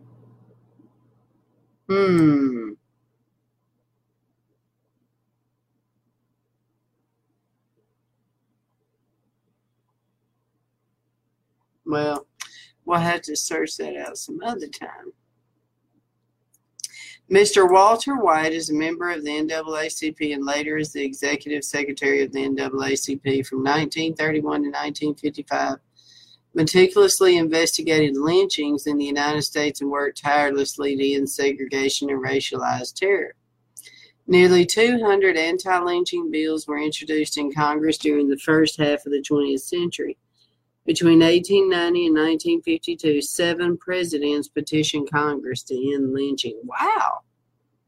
Between 1920 and 40, the House of Representatives passed 3 strong anti-lynching measures. Protection against lynching was the minimum and most basic of federal responsibilities, and the Senate considered but failed to enact anti-lynching legislation despite repeated requests by civil rights groups, presidents, and the House of Representatives. That's weird. The publication of Without Sanctuary, Lynching Photography in America helped bring greater awareness and proper recognition of the victims of lynching. Only by coming to terms with history can the United States effectively champion human rights abroad.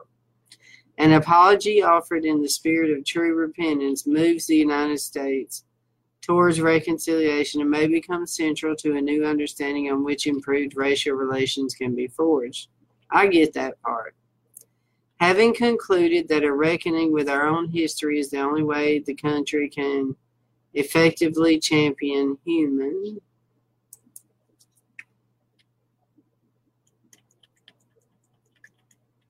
rights abroad. 90 members of the United States Senate agreed to Senate Resolution 39, 109th Congress on June 13, 2005, to apologize to the victims of lynching. Well, there you go. And the descendants of those victims for the failure of the Senate to enact. Well, there you go. The National Memorial for Peace and Justice, which opened to the public in Montgomery, Alabama, is the nation's first memorial dedicated to the legacy of enslaved black people, people terrorized by lynching, African Americans humiliated by racial segregation and Jim Crow, and the people of color burdened with contemporary presumptions of guilt and police violence. Notwithstanding the Senate's apology and the heightened awareness and education about the nation's legacy with lynching, it is wholly necessary and appropriate for the Congress to enact legislation after 100 years of unsuccessful legislative efforts finally to make lynching a federal crime. Further, it is the sense of Congress that criminal action by a group increases the likelihood that the criminal object of that group will be successfully attained and decreases the probability that the individuals involved will depart from their path of criminality. Wait a minute! See what I'm saying, Bride? We got to read the fine print. Let me read that again and make sure I'm understanding this right. Further, it is the sense of Congress that criminal action by a group increases the likelihood that the criminal object of that group will be successfully attained and decreases the probability that the individuals involved will depart from their path of criminality. Therefore, in other words, they're saying if they was involved with it, it means they probably won't never leave it. So let's hear who they're talking about. Therefore, it is appropriate to specify criminal penalties for the crime of lynching or any attempt or conspiracy to commit lynching. Now we got to hear their definition of lynching. Y'all think I'm being funny? I'm telling you. How they do these things is not funny.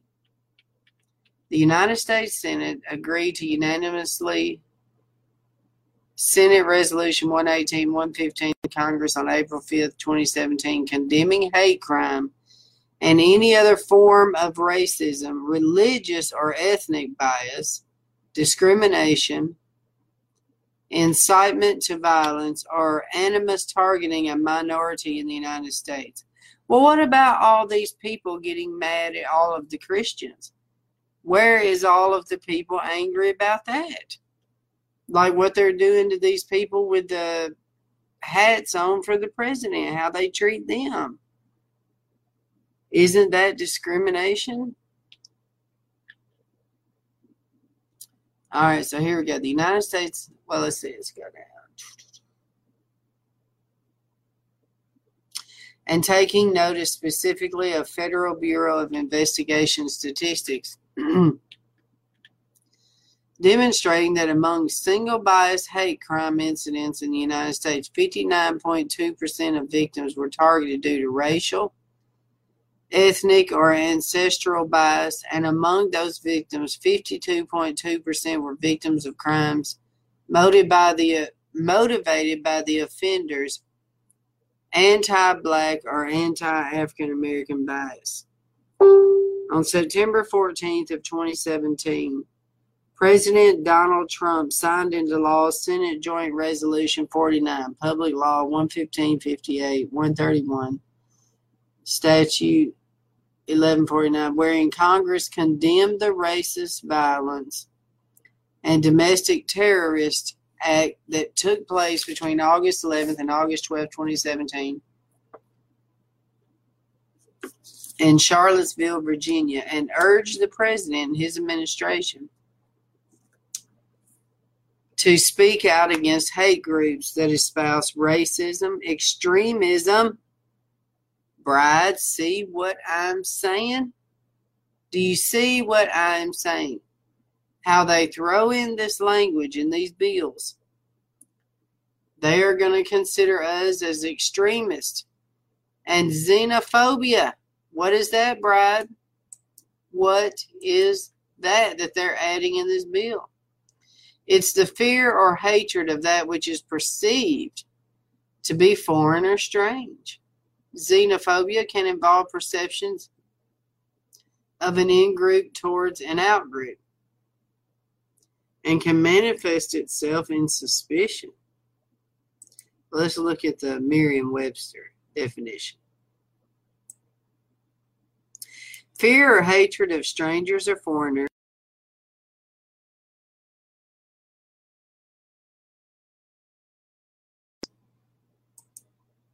People that have an opinion against LGBTQ, basically. Anti-Semitism and white supremacy. What did I say? And use all resources available to the president and the president's cabinet to address the growing prevalence of these hate groups in the United States. Let me copy this. Prevalence of these hate groups. What are they going to consider a hate group, Brad? What is going to be a hate group?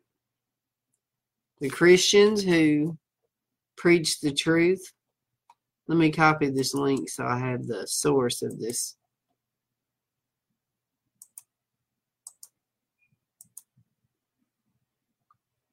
Senate, see, I'm glad I did this tonight because now I found another bill that they have shoved down our throats.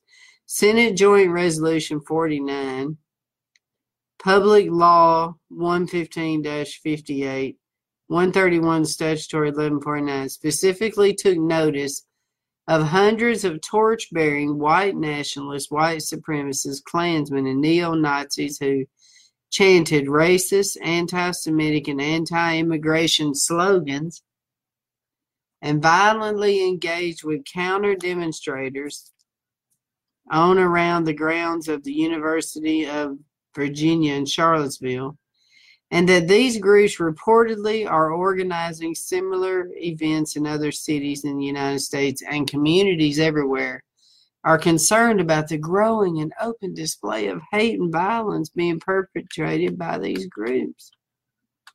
They don't mention all of the other groups of hatred that is towards all the other people. This is ridiculous. Section 3, lynching, offense.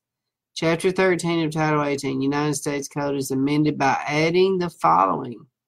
Let's see how they're going to describe lynching. This is what I was wanting you to see. How are they going to describe it? Offense. Offenses involving actual or perceived.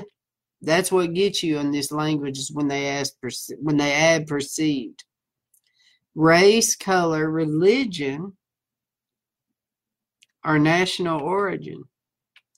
If two or more persons willfully cause bodily injury to any other person because of the actual or perceived race, color, religion, or national origin of any person,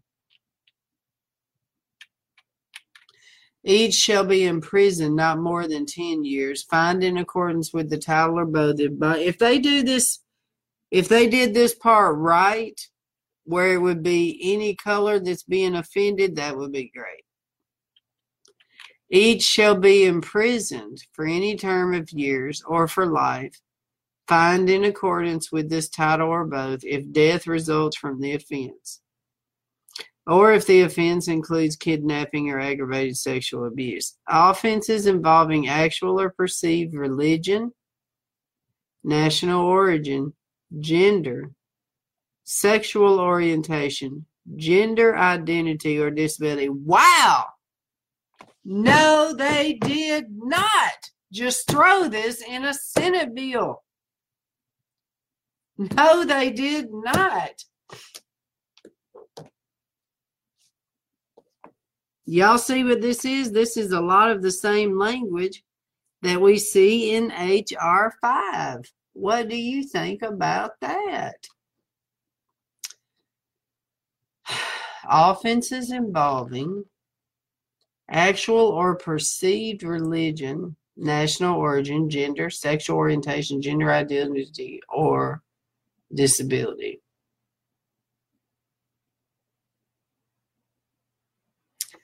Willfully cause bodily injury to any other person because of the actual or perceived religion, national origin, gender, sexual orientation, gender identity, or disability of any person. Each shall be in prison not more than 10 years, fined in accordance.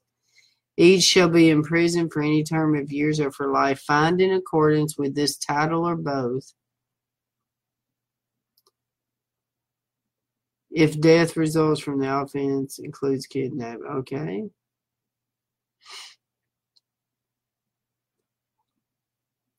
For purposes of subparagraph A, the circumstances described in this subparagraph are that the conduct described in subparagraph A occurs during the course of or as the result of the travel of the defendant or the victim.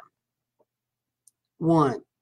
Across a state line or national border. 2. Using a phone, the internet, the mail, or any other channel, facility, or instrument of interstate or foreign commerce.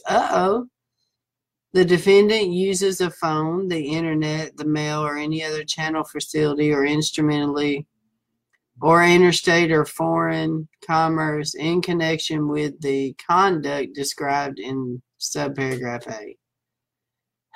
So if they see you doing anything on the internet where they could perceive that you are harassing, basically.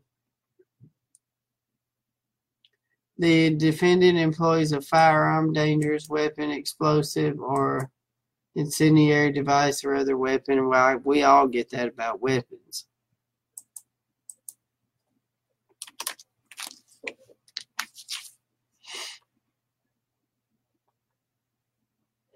If the action interferes with commercial or other economic activity in which the victim is engaged with at the time of conduct, otherwise affects interstate or foreign commerce, or occurs within special maritime jurisdiction.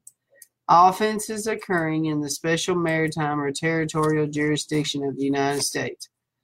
Whoever within the special maritime or territorial jurisdiction of the United States engages in conduct described in paragraph 1 or in paragraph 2A without regard to whether that conduct occurred in circumstance described in paragraph 2B shall be subject to the same penalties as described in those paragraphs. Attempt.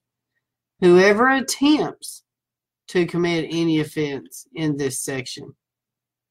Are y'all kidding me? Listen to this.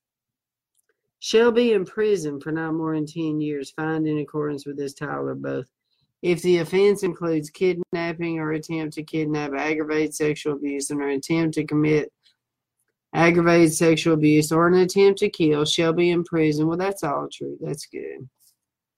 All right, let's scroll back up.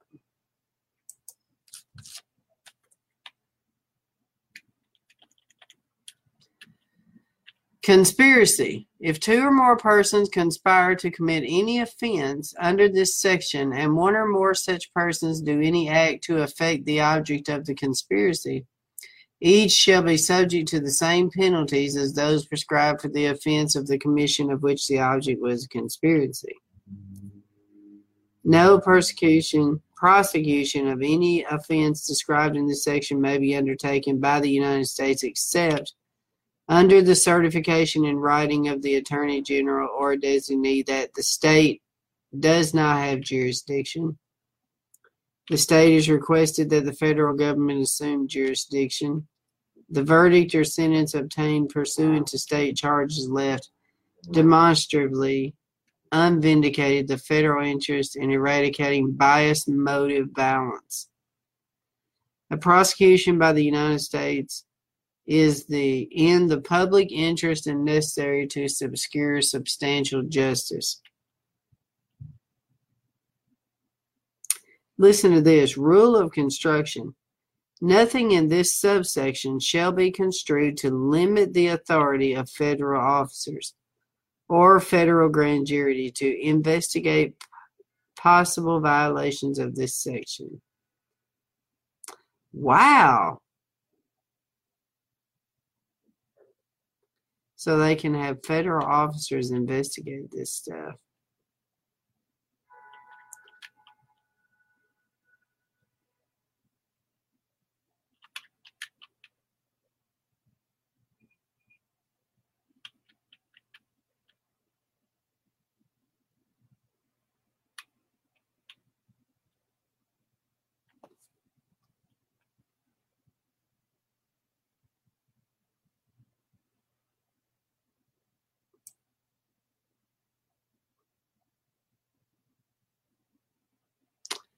Let's see here.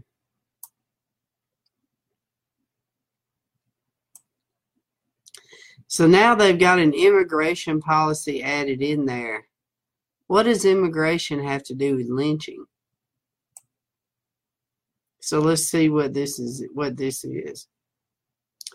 I rise to address a current day scar, a wound in America, a wound in terms of how we are treating children arriving on our borders and seeking asylum.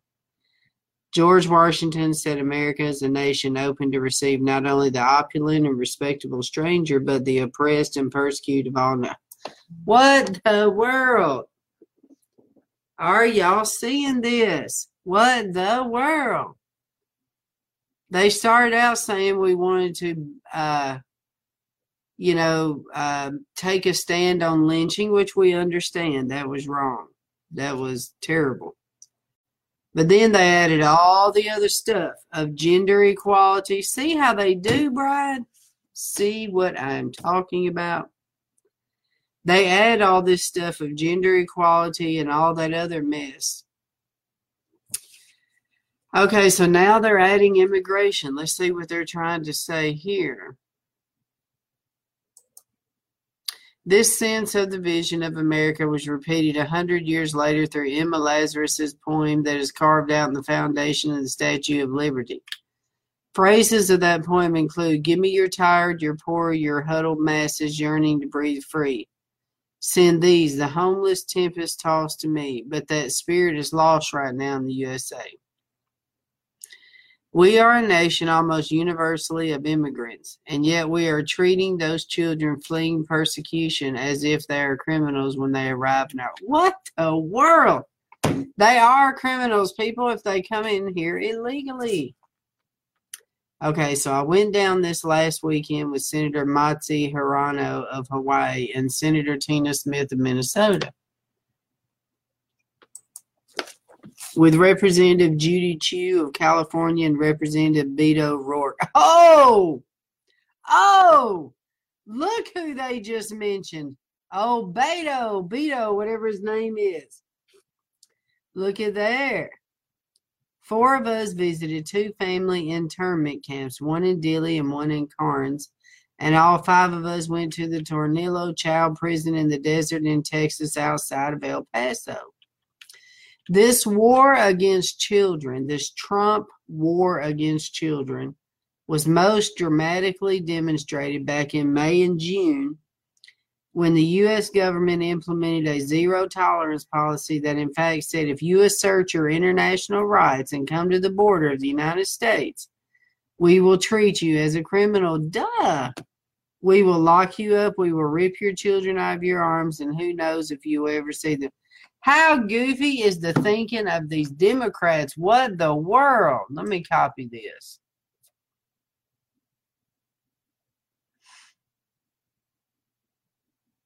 Let me put this in my research notes. One moment. See what they're doing? They tried to do a bill where it sounded good, but look what their real motive is. We're about to see their real motive, Brad.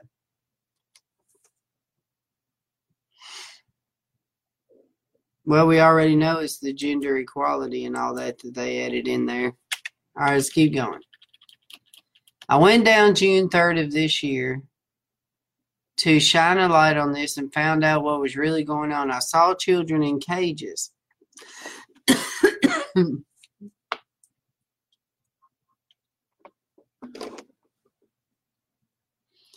I tried to enter a facility.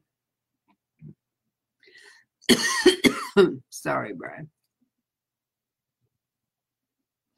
A former Walmart that I was told had hundreds of kids locked up. I was denied entry because the administration's desires to keep the effects. Wonder why it won't show more.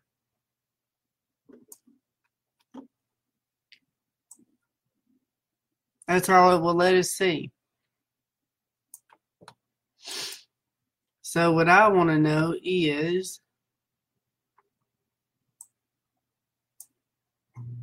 all right, so let's go back here.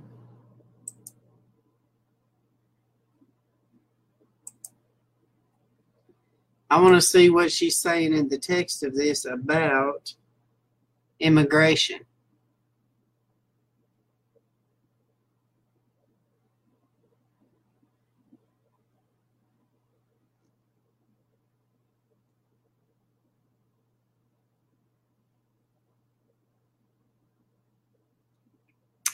Wow, this passed the Senate on December 19th of 2018.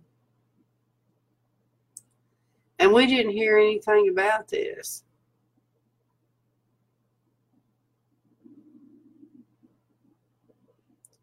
Called S3178.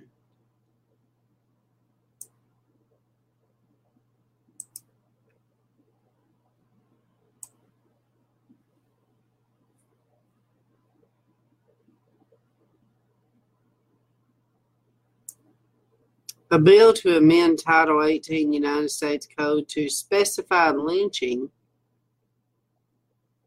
as a deprivation of civil rights and for other purposes. Amendments.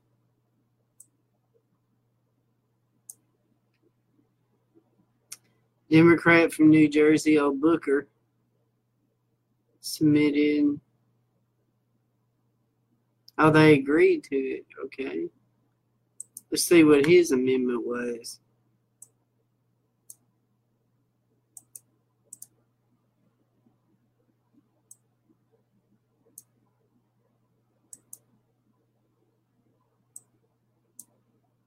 Text of amendments, okay?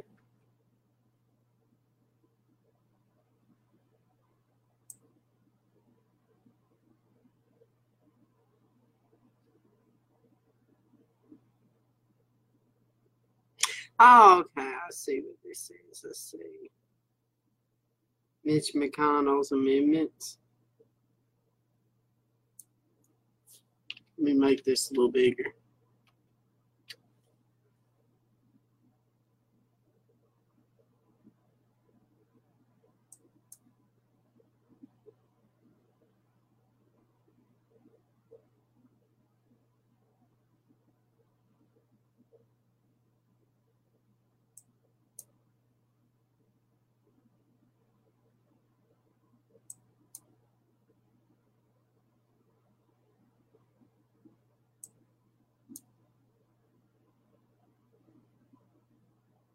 Here it is. Ms. Harris for Mr. Booker proposed an amendment to the bill to amend Title 18 United States Code to specify lynching as the deprivation of civil rights and for other purposes as follows. Strike all after the enacting clause and insert the following. This act may be cited as the Justice for Victims of Lynching Act of 2018. Congress finds the following. The crime of lynching succeeded slavery. Okay, we read all that.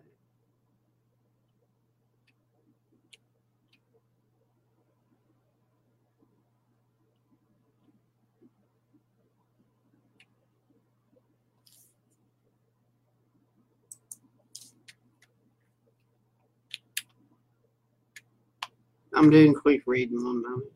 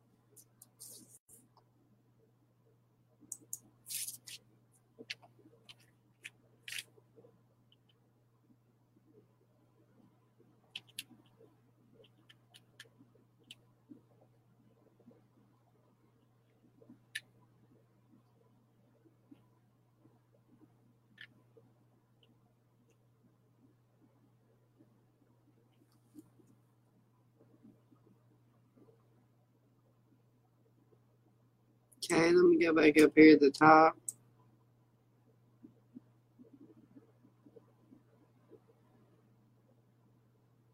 See, here it is, right there, number 2, right here. Offenses involving, look, they got this in caps too. Offenses involving actual or perceived religion, which is about because of people that are Islam. If you see them in their garb, you know you may perceive that they are. That's what they're saying. National origin, gender, sexual orientation, gender identity, or disability. Basically, that covers the H.R. 5 bill right there.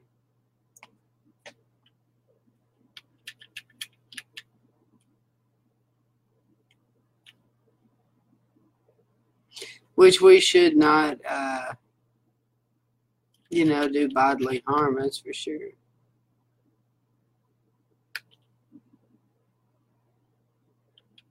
But the question is, are they going to be fair about it? I mean, if they do that.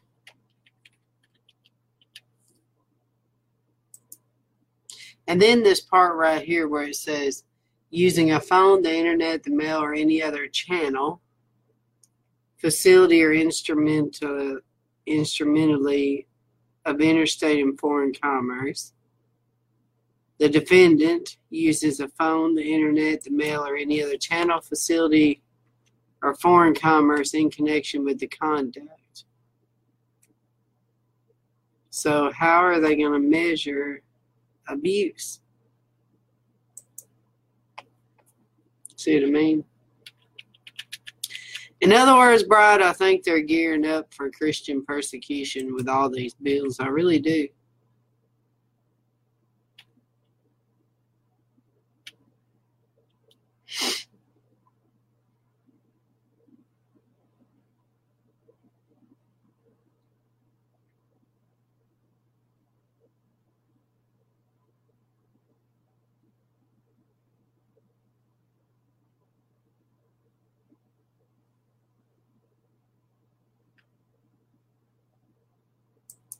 Look at this. Prosecution by the United States is the public interest and necessary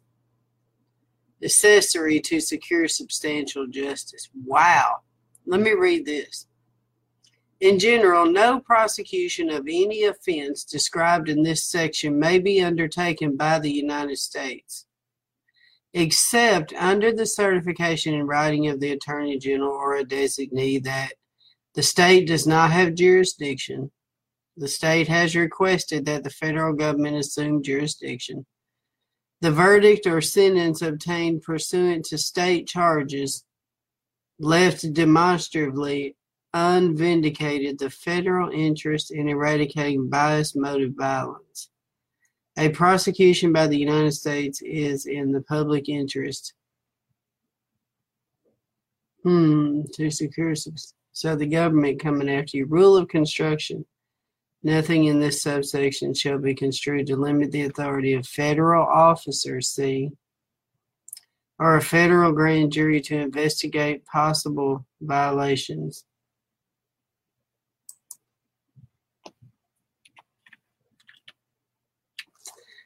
All right. Well, the point is, I will definitely research that more. See what we have discovered tonight, Bride? All because we're looking at the history of LGBT. Look at all this. So let's scroll down. The House of Representatives passed Local Law Enforcement Hate Crime Prevention Act in 2009. A fully inclusive version of INDA, H.R. 3017, was introduced in the House as well as the Senate. The Commonwealth of Massachusetts sued the U.S. government over the Federal Defense of Marriage Act, which was enacted in 1996.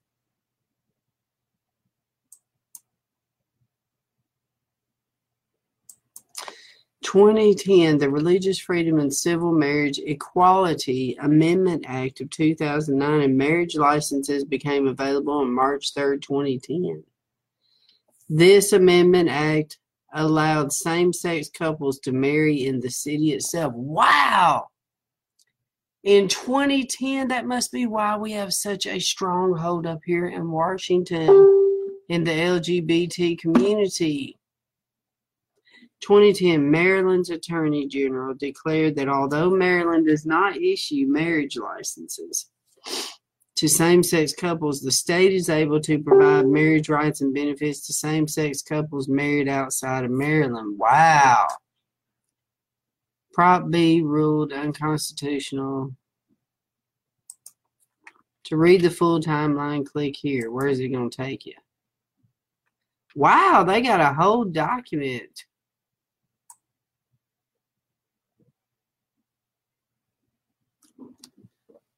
Look at that.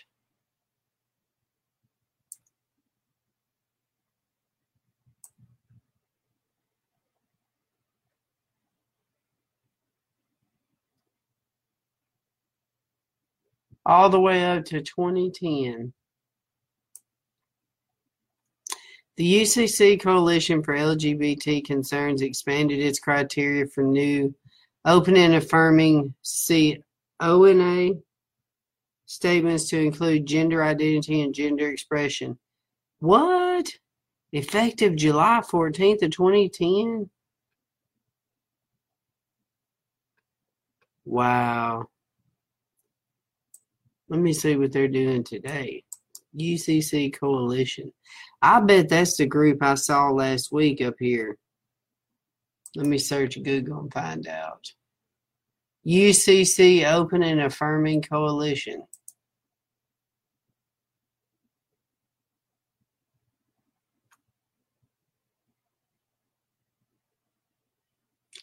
Look at that symbol. What the world?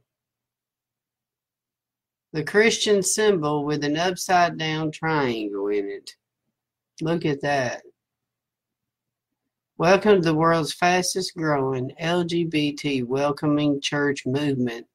I bet you that's that group I saw in DC a couple of weeks ago when they was doing the HR 5 over there at the United Methodist Church. I bet you. All right, let's see what this is. God's doors are open to all. Wow.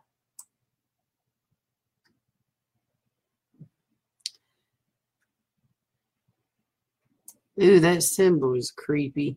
The United Church of Christ. All right, let me scroll up and see what they're doing today. Okay. History leadership. Let's see who's their leadership.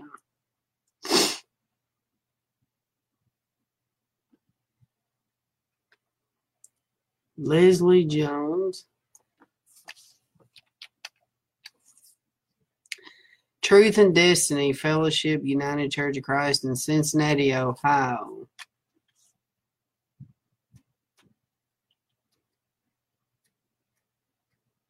Oh, she is in the Fellowship of Affirming Ministries. Leslie's pronouns of choice are she, her, and hers. Look at that. Pronouns.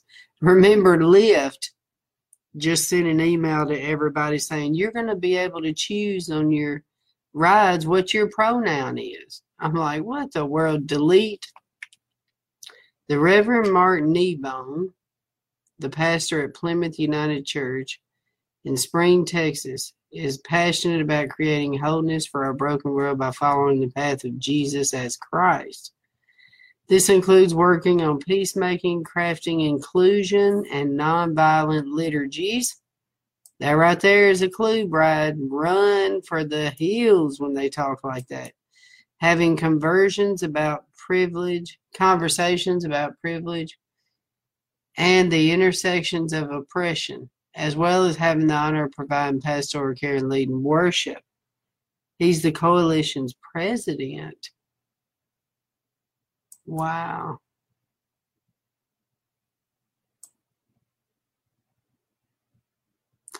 Well, I don't know any of those people. Okay, let's see. Open and affirming. Where?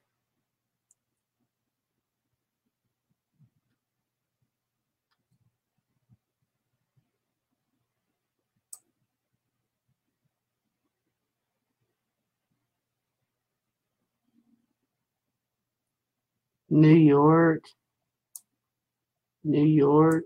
Let's see. New York, New York, New York. I guess they're all in New York.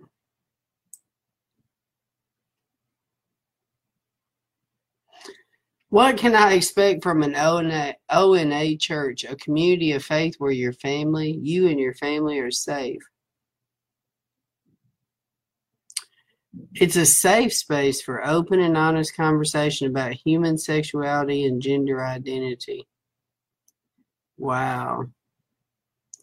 So this group has been one of the most politically active religious groups, basically.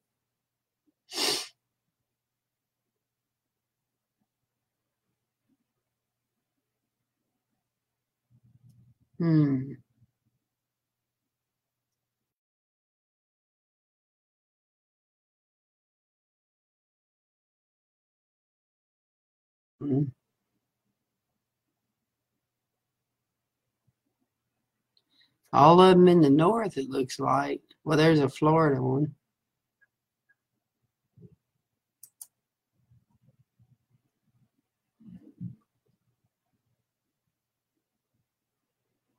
See, look at their symbol, Brad. When you see this, you'll know who that is. That rainbow question mark or apostrophe.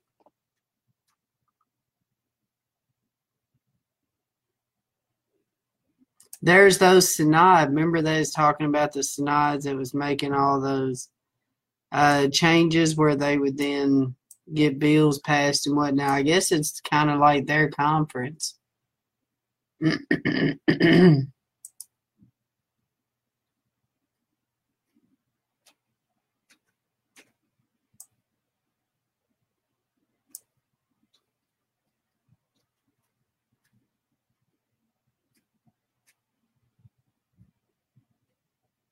Evangelism?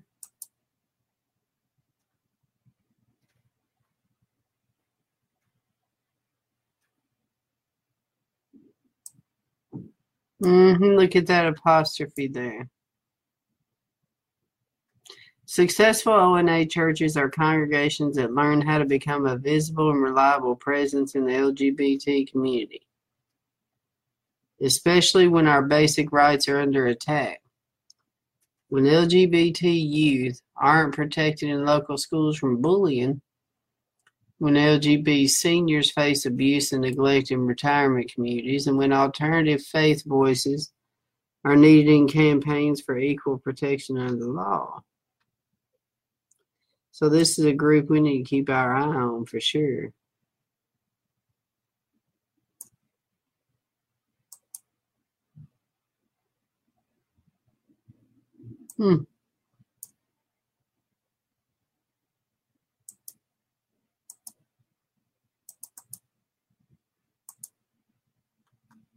Well, okay, let me get off this page.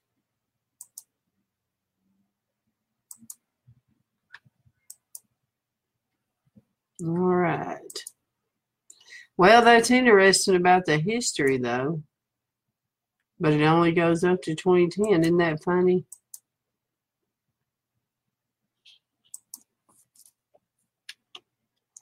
All right, well, let me go back.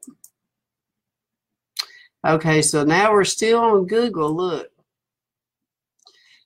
The whole reason I did this to all of you that just started watching, when you type in Google biblical positions on LGBTQ, they give you all these. These are people that are Googling and asking, what does the Bible say about it? And they give you all these liberal sources. In other words, they change their algorithms. While some Christians embrace the LGBT theology, The topic was specifically whether the Bible supports same-sex marriages. Debating Bible verses on homosexuality from the New York Times? What?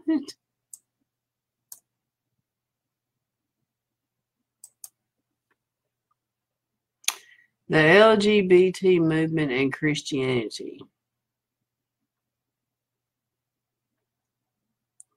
We welcome our lesbian and gays. Episcopal Church. Wow, they've got one called gaychurch.org.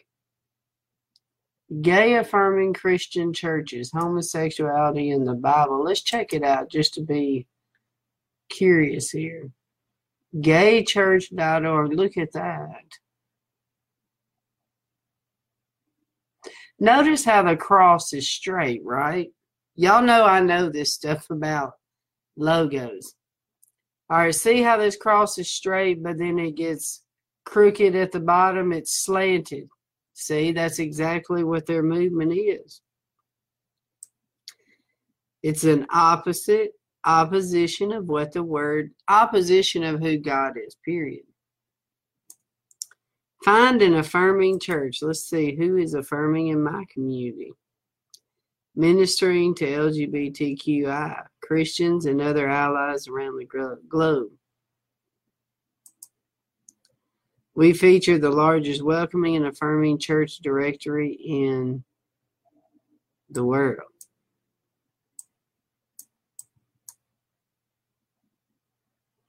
It's to provide an online resource for people to locate and visit welcoming Christian churches around the world. We list congregations that meet on a regular basis in a physical location for worship, prayer, service, and fellowship.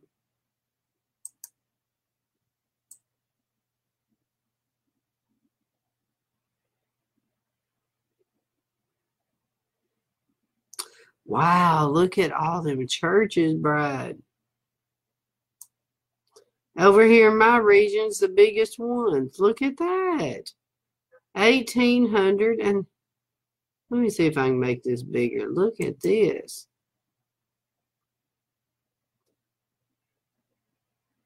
We're as bad as California over here. Look. 1,274, 490. Virginia, okay, this is where I'm at. Where is Washington? Right over here. There's Wheeling, Virginia. Baltimore, okay, here's Virginia.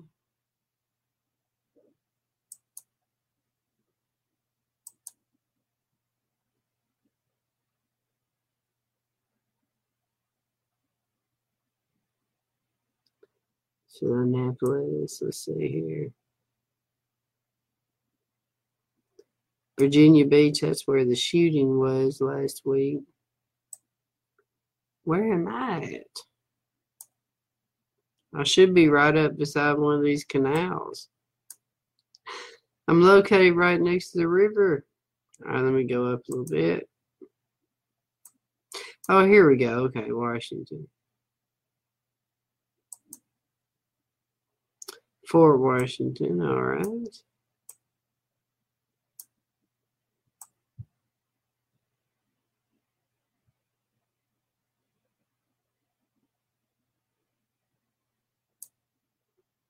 Fredericksburg.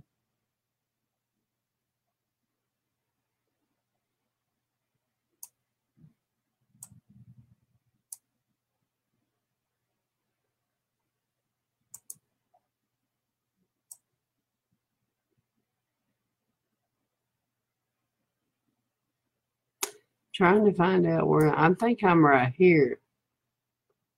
Going up. There I am. All right, right here. Here I am. There's Alexandria. Let me zoom in a little more. See, right here is DC, and there's me. So I go straight up there when I go to work. All right, let's see who these two churches are. Old Presbyterian Meeting House. St. Paul's Episcopal. Commonwealth Baptist Church. Good Shepherd Lutheran, Trinity United Methodist, Grace Church Episcopal, Beverly Hills Community United Methodist, yeah.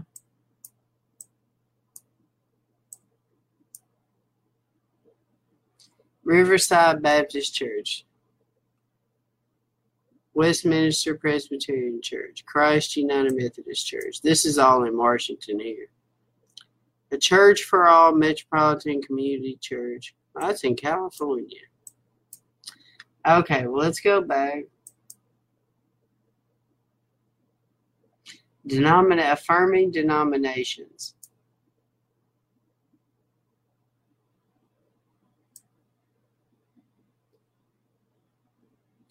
Alliance of Baptists, American Apostolic, Old Catholic Church, American Catholic Church, Anthem Network, Association of Welcoming and Affirming Baptists, Baptist Peace Fellowship, Brethren Mennonite, Catholic Apostolic, Christ Catholic Church,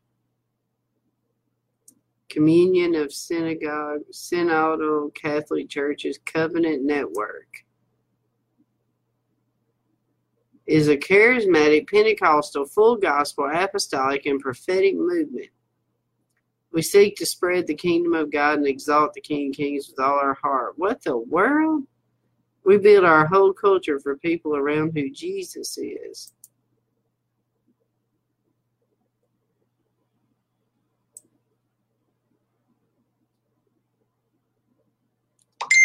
Look at that.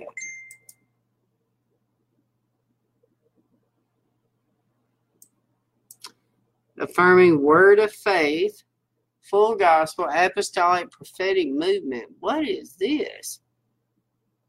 Randy and Johnny Layton Morgan, Bishop and Apostle, the Covenant Network.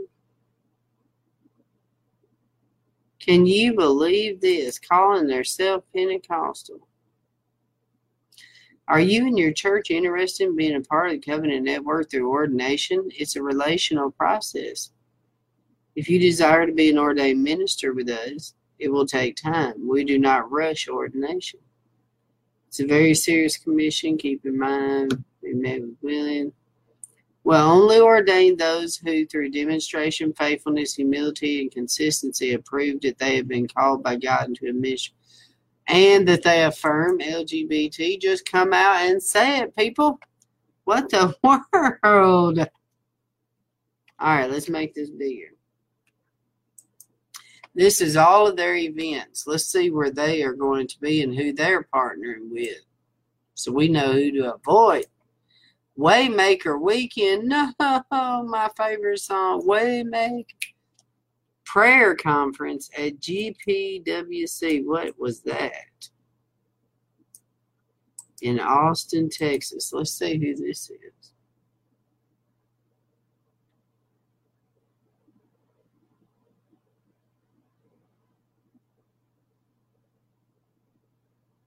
Events.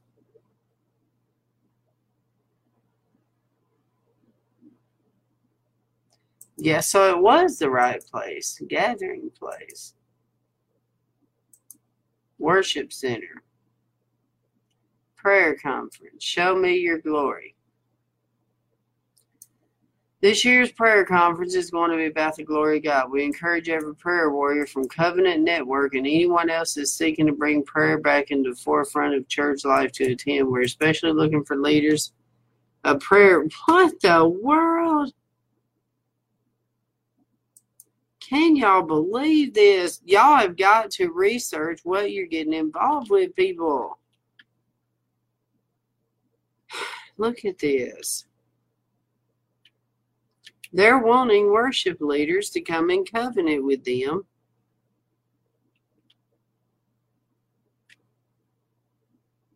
I myself will gather the remnant of my flock and bring them to their pasture. Let's see if they're openly affirming. Is a church that embraces the truth of God's unconditional love for all people. We share with others the same comfort that we ourselves have received from the Lord. We are calling those who have been fed up by mainstream religion to join us in sharing the good news. GPWC offers what is rare these days in church, a non-judgmental attitude. We hold firmly to the message of Jesus that empowers people to live for God through the work of His saving grace. As a result, we become more Christ-conscious than self-conscious. When our eyes are where they belong, we stop looking at others' faults and start looking at the one who is beautiful, lovely, and perfect in every way. We have forsaken the idea of trying to earn God's approval by our own efforts and have come to simply receive the unmerited favor of God in our lives. We seek to understand the biblical truth that we are the beloved of God and people who are loved not for what they can do, but for who they are as His children in Christ Jesus. Isn't this sad? God has taken us out of cursed places. What? And has gathered us together in a blessed place to live in glorious freedom. My goodness, this place is open for you too. There's plenty of room at His table. Isn't this sad, bride?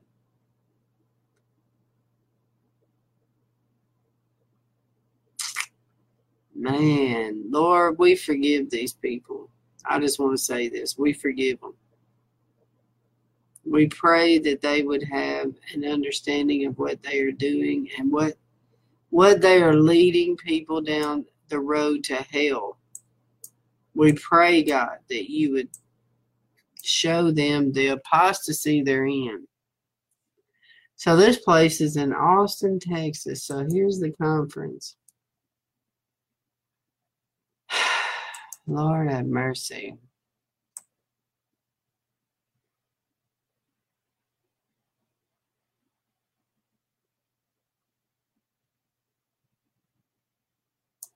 All right, well, let's go back over here.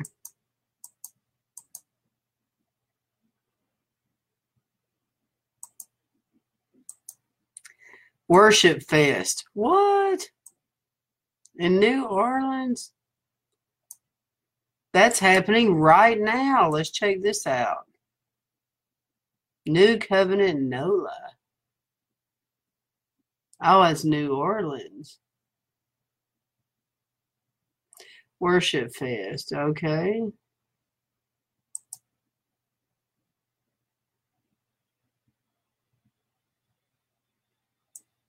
God loves all of me.net, LGBT affirming. Look at this. Look at this. Let's check this out. Boy, we're learning a lot tonight. God loves all of me.net. New Covenant Church. No, this is in New Orleans. New location. Arabia, Louisiana. New season, new wineskin. It really doesn't matter what you wear. It doesn't matter what part of town you live. It doesn't matter who you choose to vote for. At New Covenant Church, New Orleans, as with God's table, everyone's welcome here. Our focus is on building relationship with God and strengthening the spiritual bonds with our neighbors and community. Apostle Shelley. Our mission, we exist to equip the next generation of kingdom builders with a spiritual arsenal to advance God's territory here on earth until we all reach unity in the... Wow, boy. They can be so deceiving, bride. You've got to have discernment. Giving events. Let's see their events.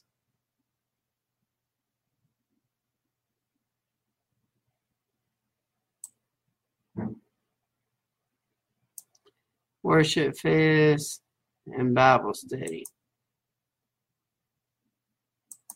All right, let's check out their Worship Fest.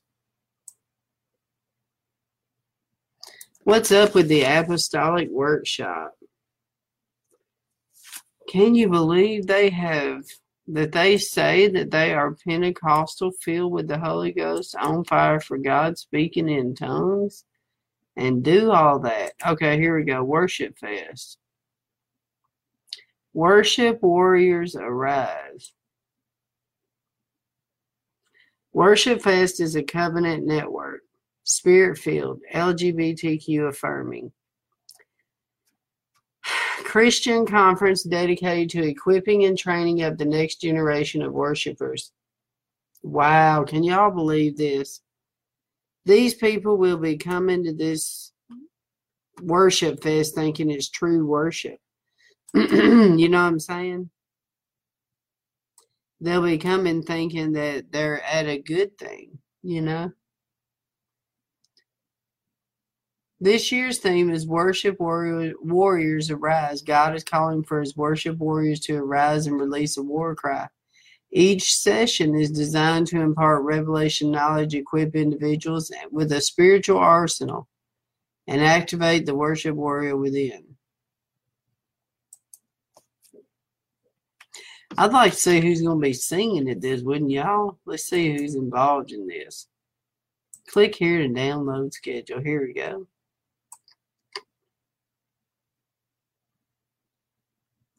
Warring through creative arts. I wonder if they do New Age with that. Warring through it with intercession. Leaning on the evangelist.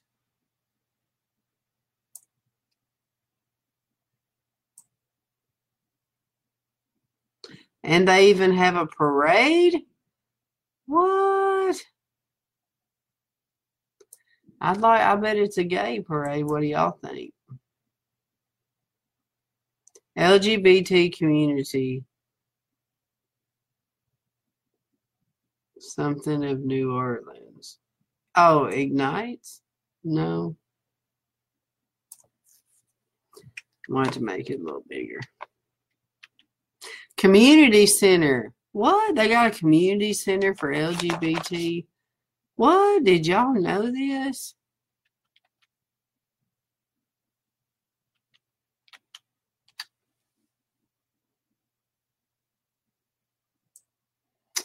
Now we got to see.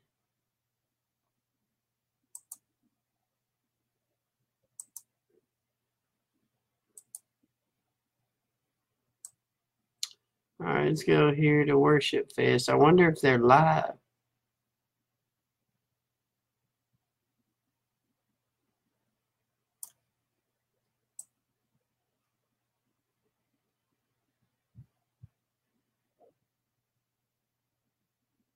Oh, here's their. Now we can see who's involved.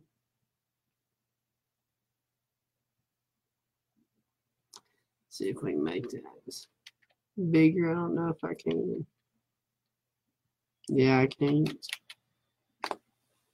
We can't see who. Well, there's them guys. I don't know who all these people are.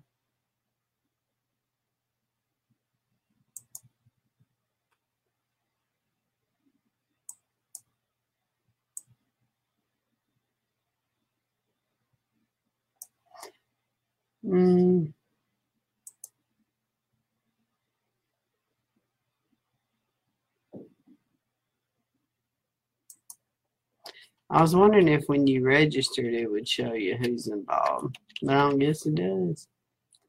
Registration is stopped.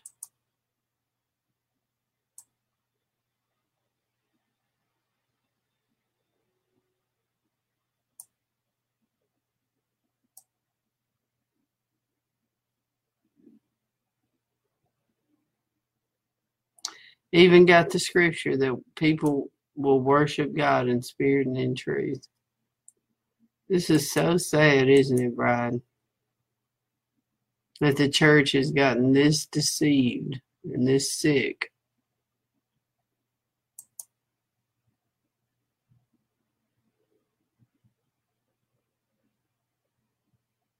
I'm going to look up this LGBT center.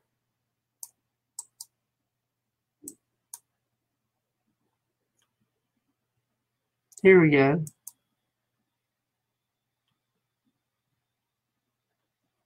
LGBT Community Center in New Orleans.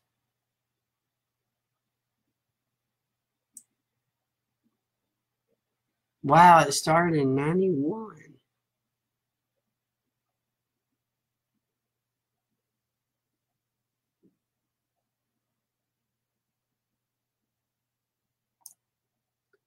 Let's see. Floor plan, volunteer, ways to help the center. Facts.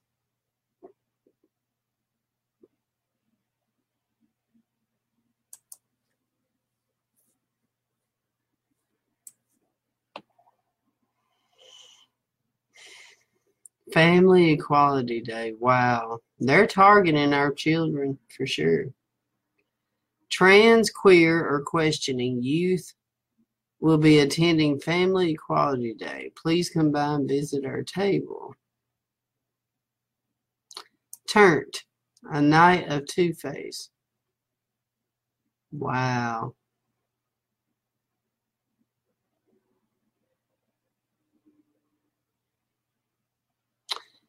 Wow, isn't that something?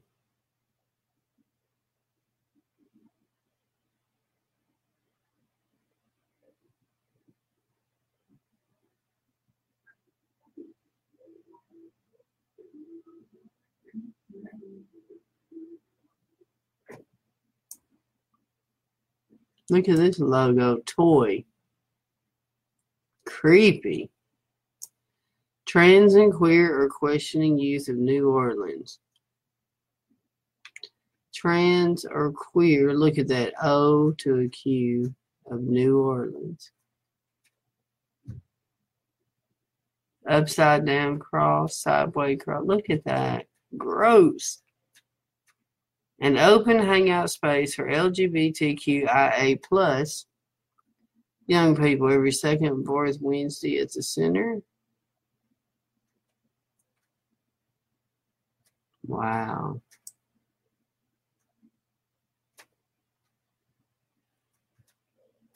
Wonder why they don't have the worship fest on there though.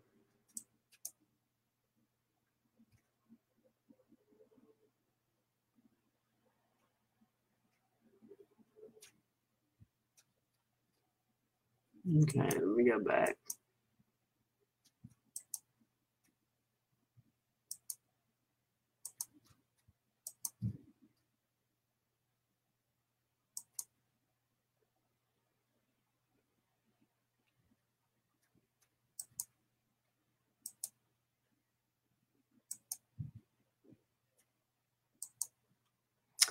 Well, that's sad, isn't it, Brad?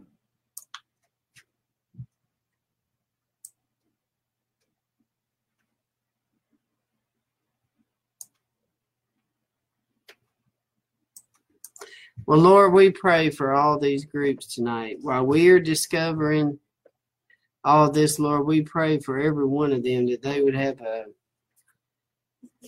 that you would have mercy on them, Lord, and that you would take the scales off their eyes, Lord, and all of the people in there, God, help them to find the truth, Lord. Have people minister to them and show them who you really are, Lord. In Jesus' name. It's sad. Immersed in Revival Weekend in Atlanta, Georgia. This one's coming up. Let's see this website.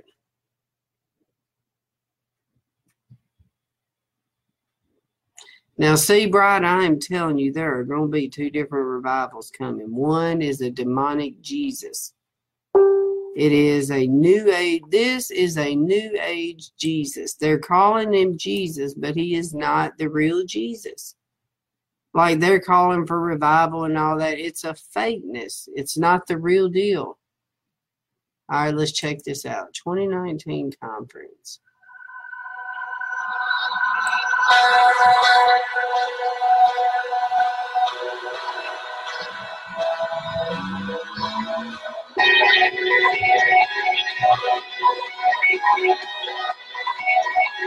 I don't know how to turn that off.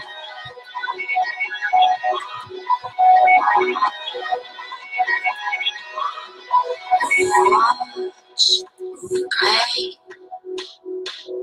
We're here to seek your face. We know you're close. Let your presence fill this place. The world is a desert, dry and thirsty. Your love is the answer, full of mercy. Give us your eyes to see. All Are you believing that? Lord help us. I don't know none of these people. Never heard of them. Thank God. How to sustain revival culture. Can you believe that? They're wanting revival in something so dead. New Covenant Church of Atlanta. My son lives there. I'm going to make sure I tell him, listen, don't ever go to them churches, please. All right, when the saints go to worship, this is Chattanooga. Here's one of Covenant Network Faith Conference. Rise Women's Conference. Rise in Unity. Let's see what this is. Sukkot Conference in San Antonio.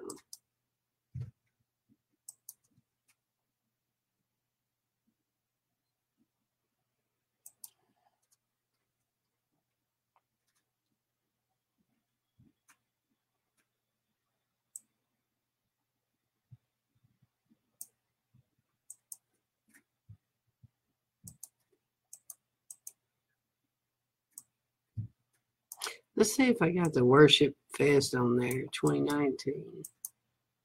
On Eventbrite. Browse event. Oh, here we go. Search for events.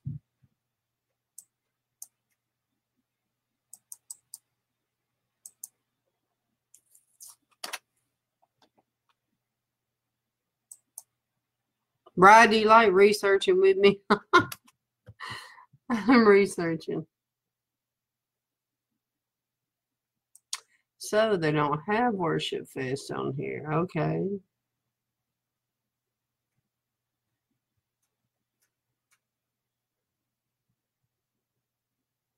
Well, then let's do...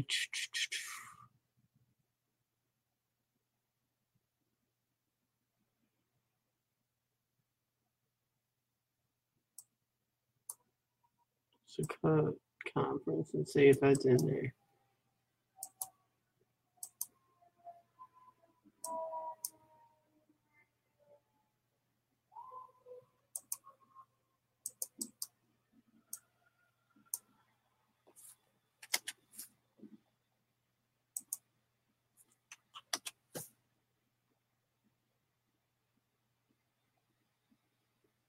No.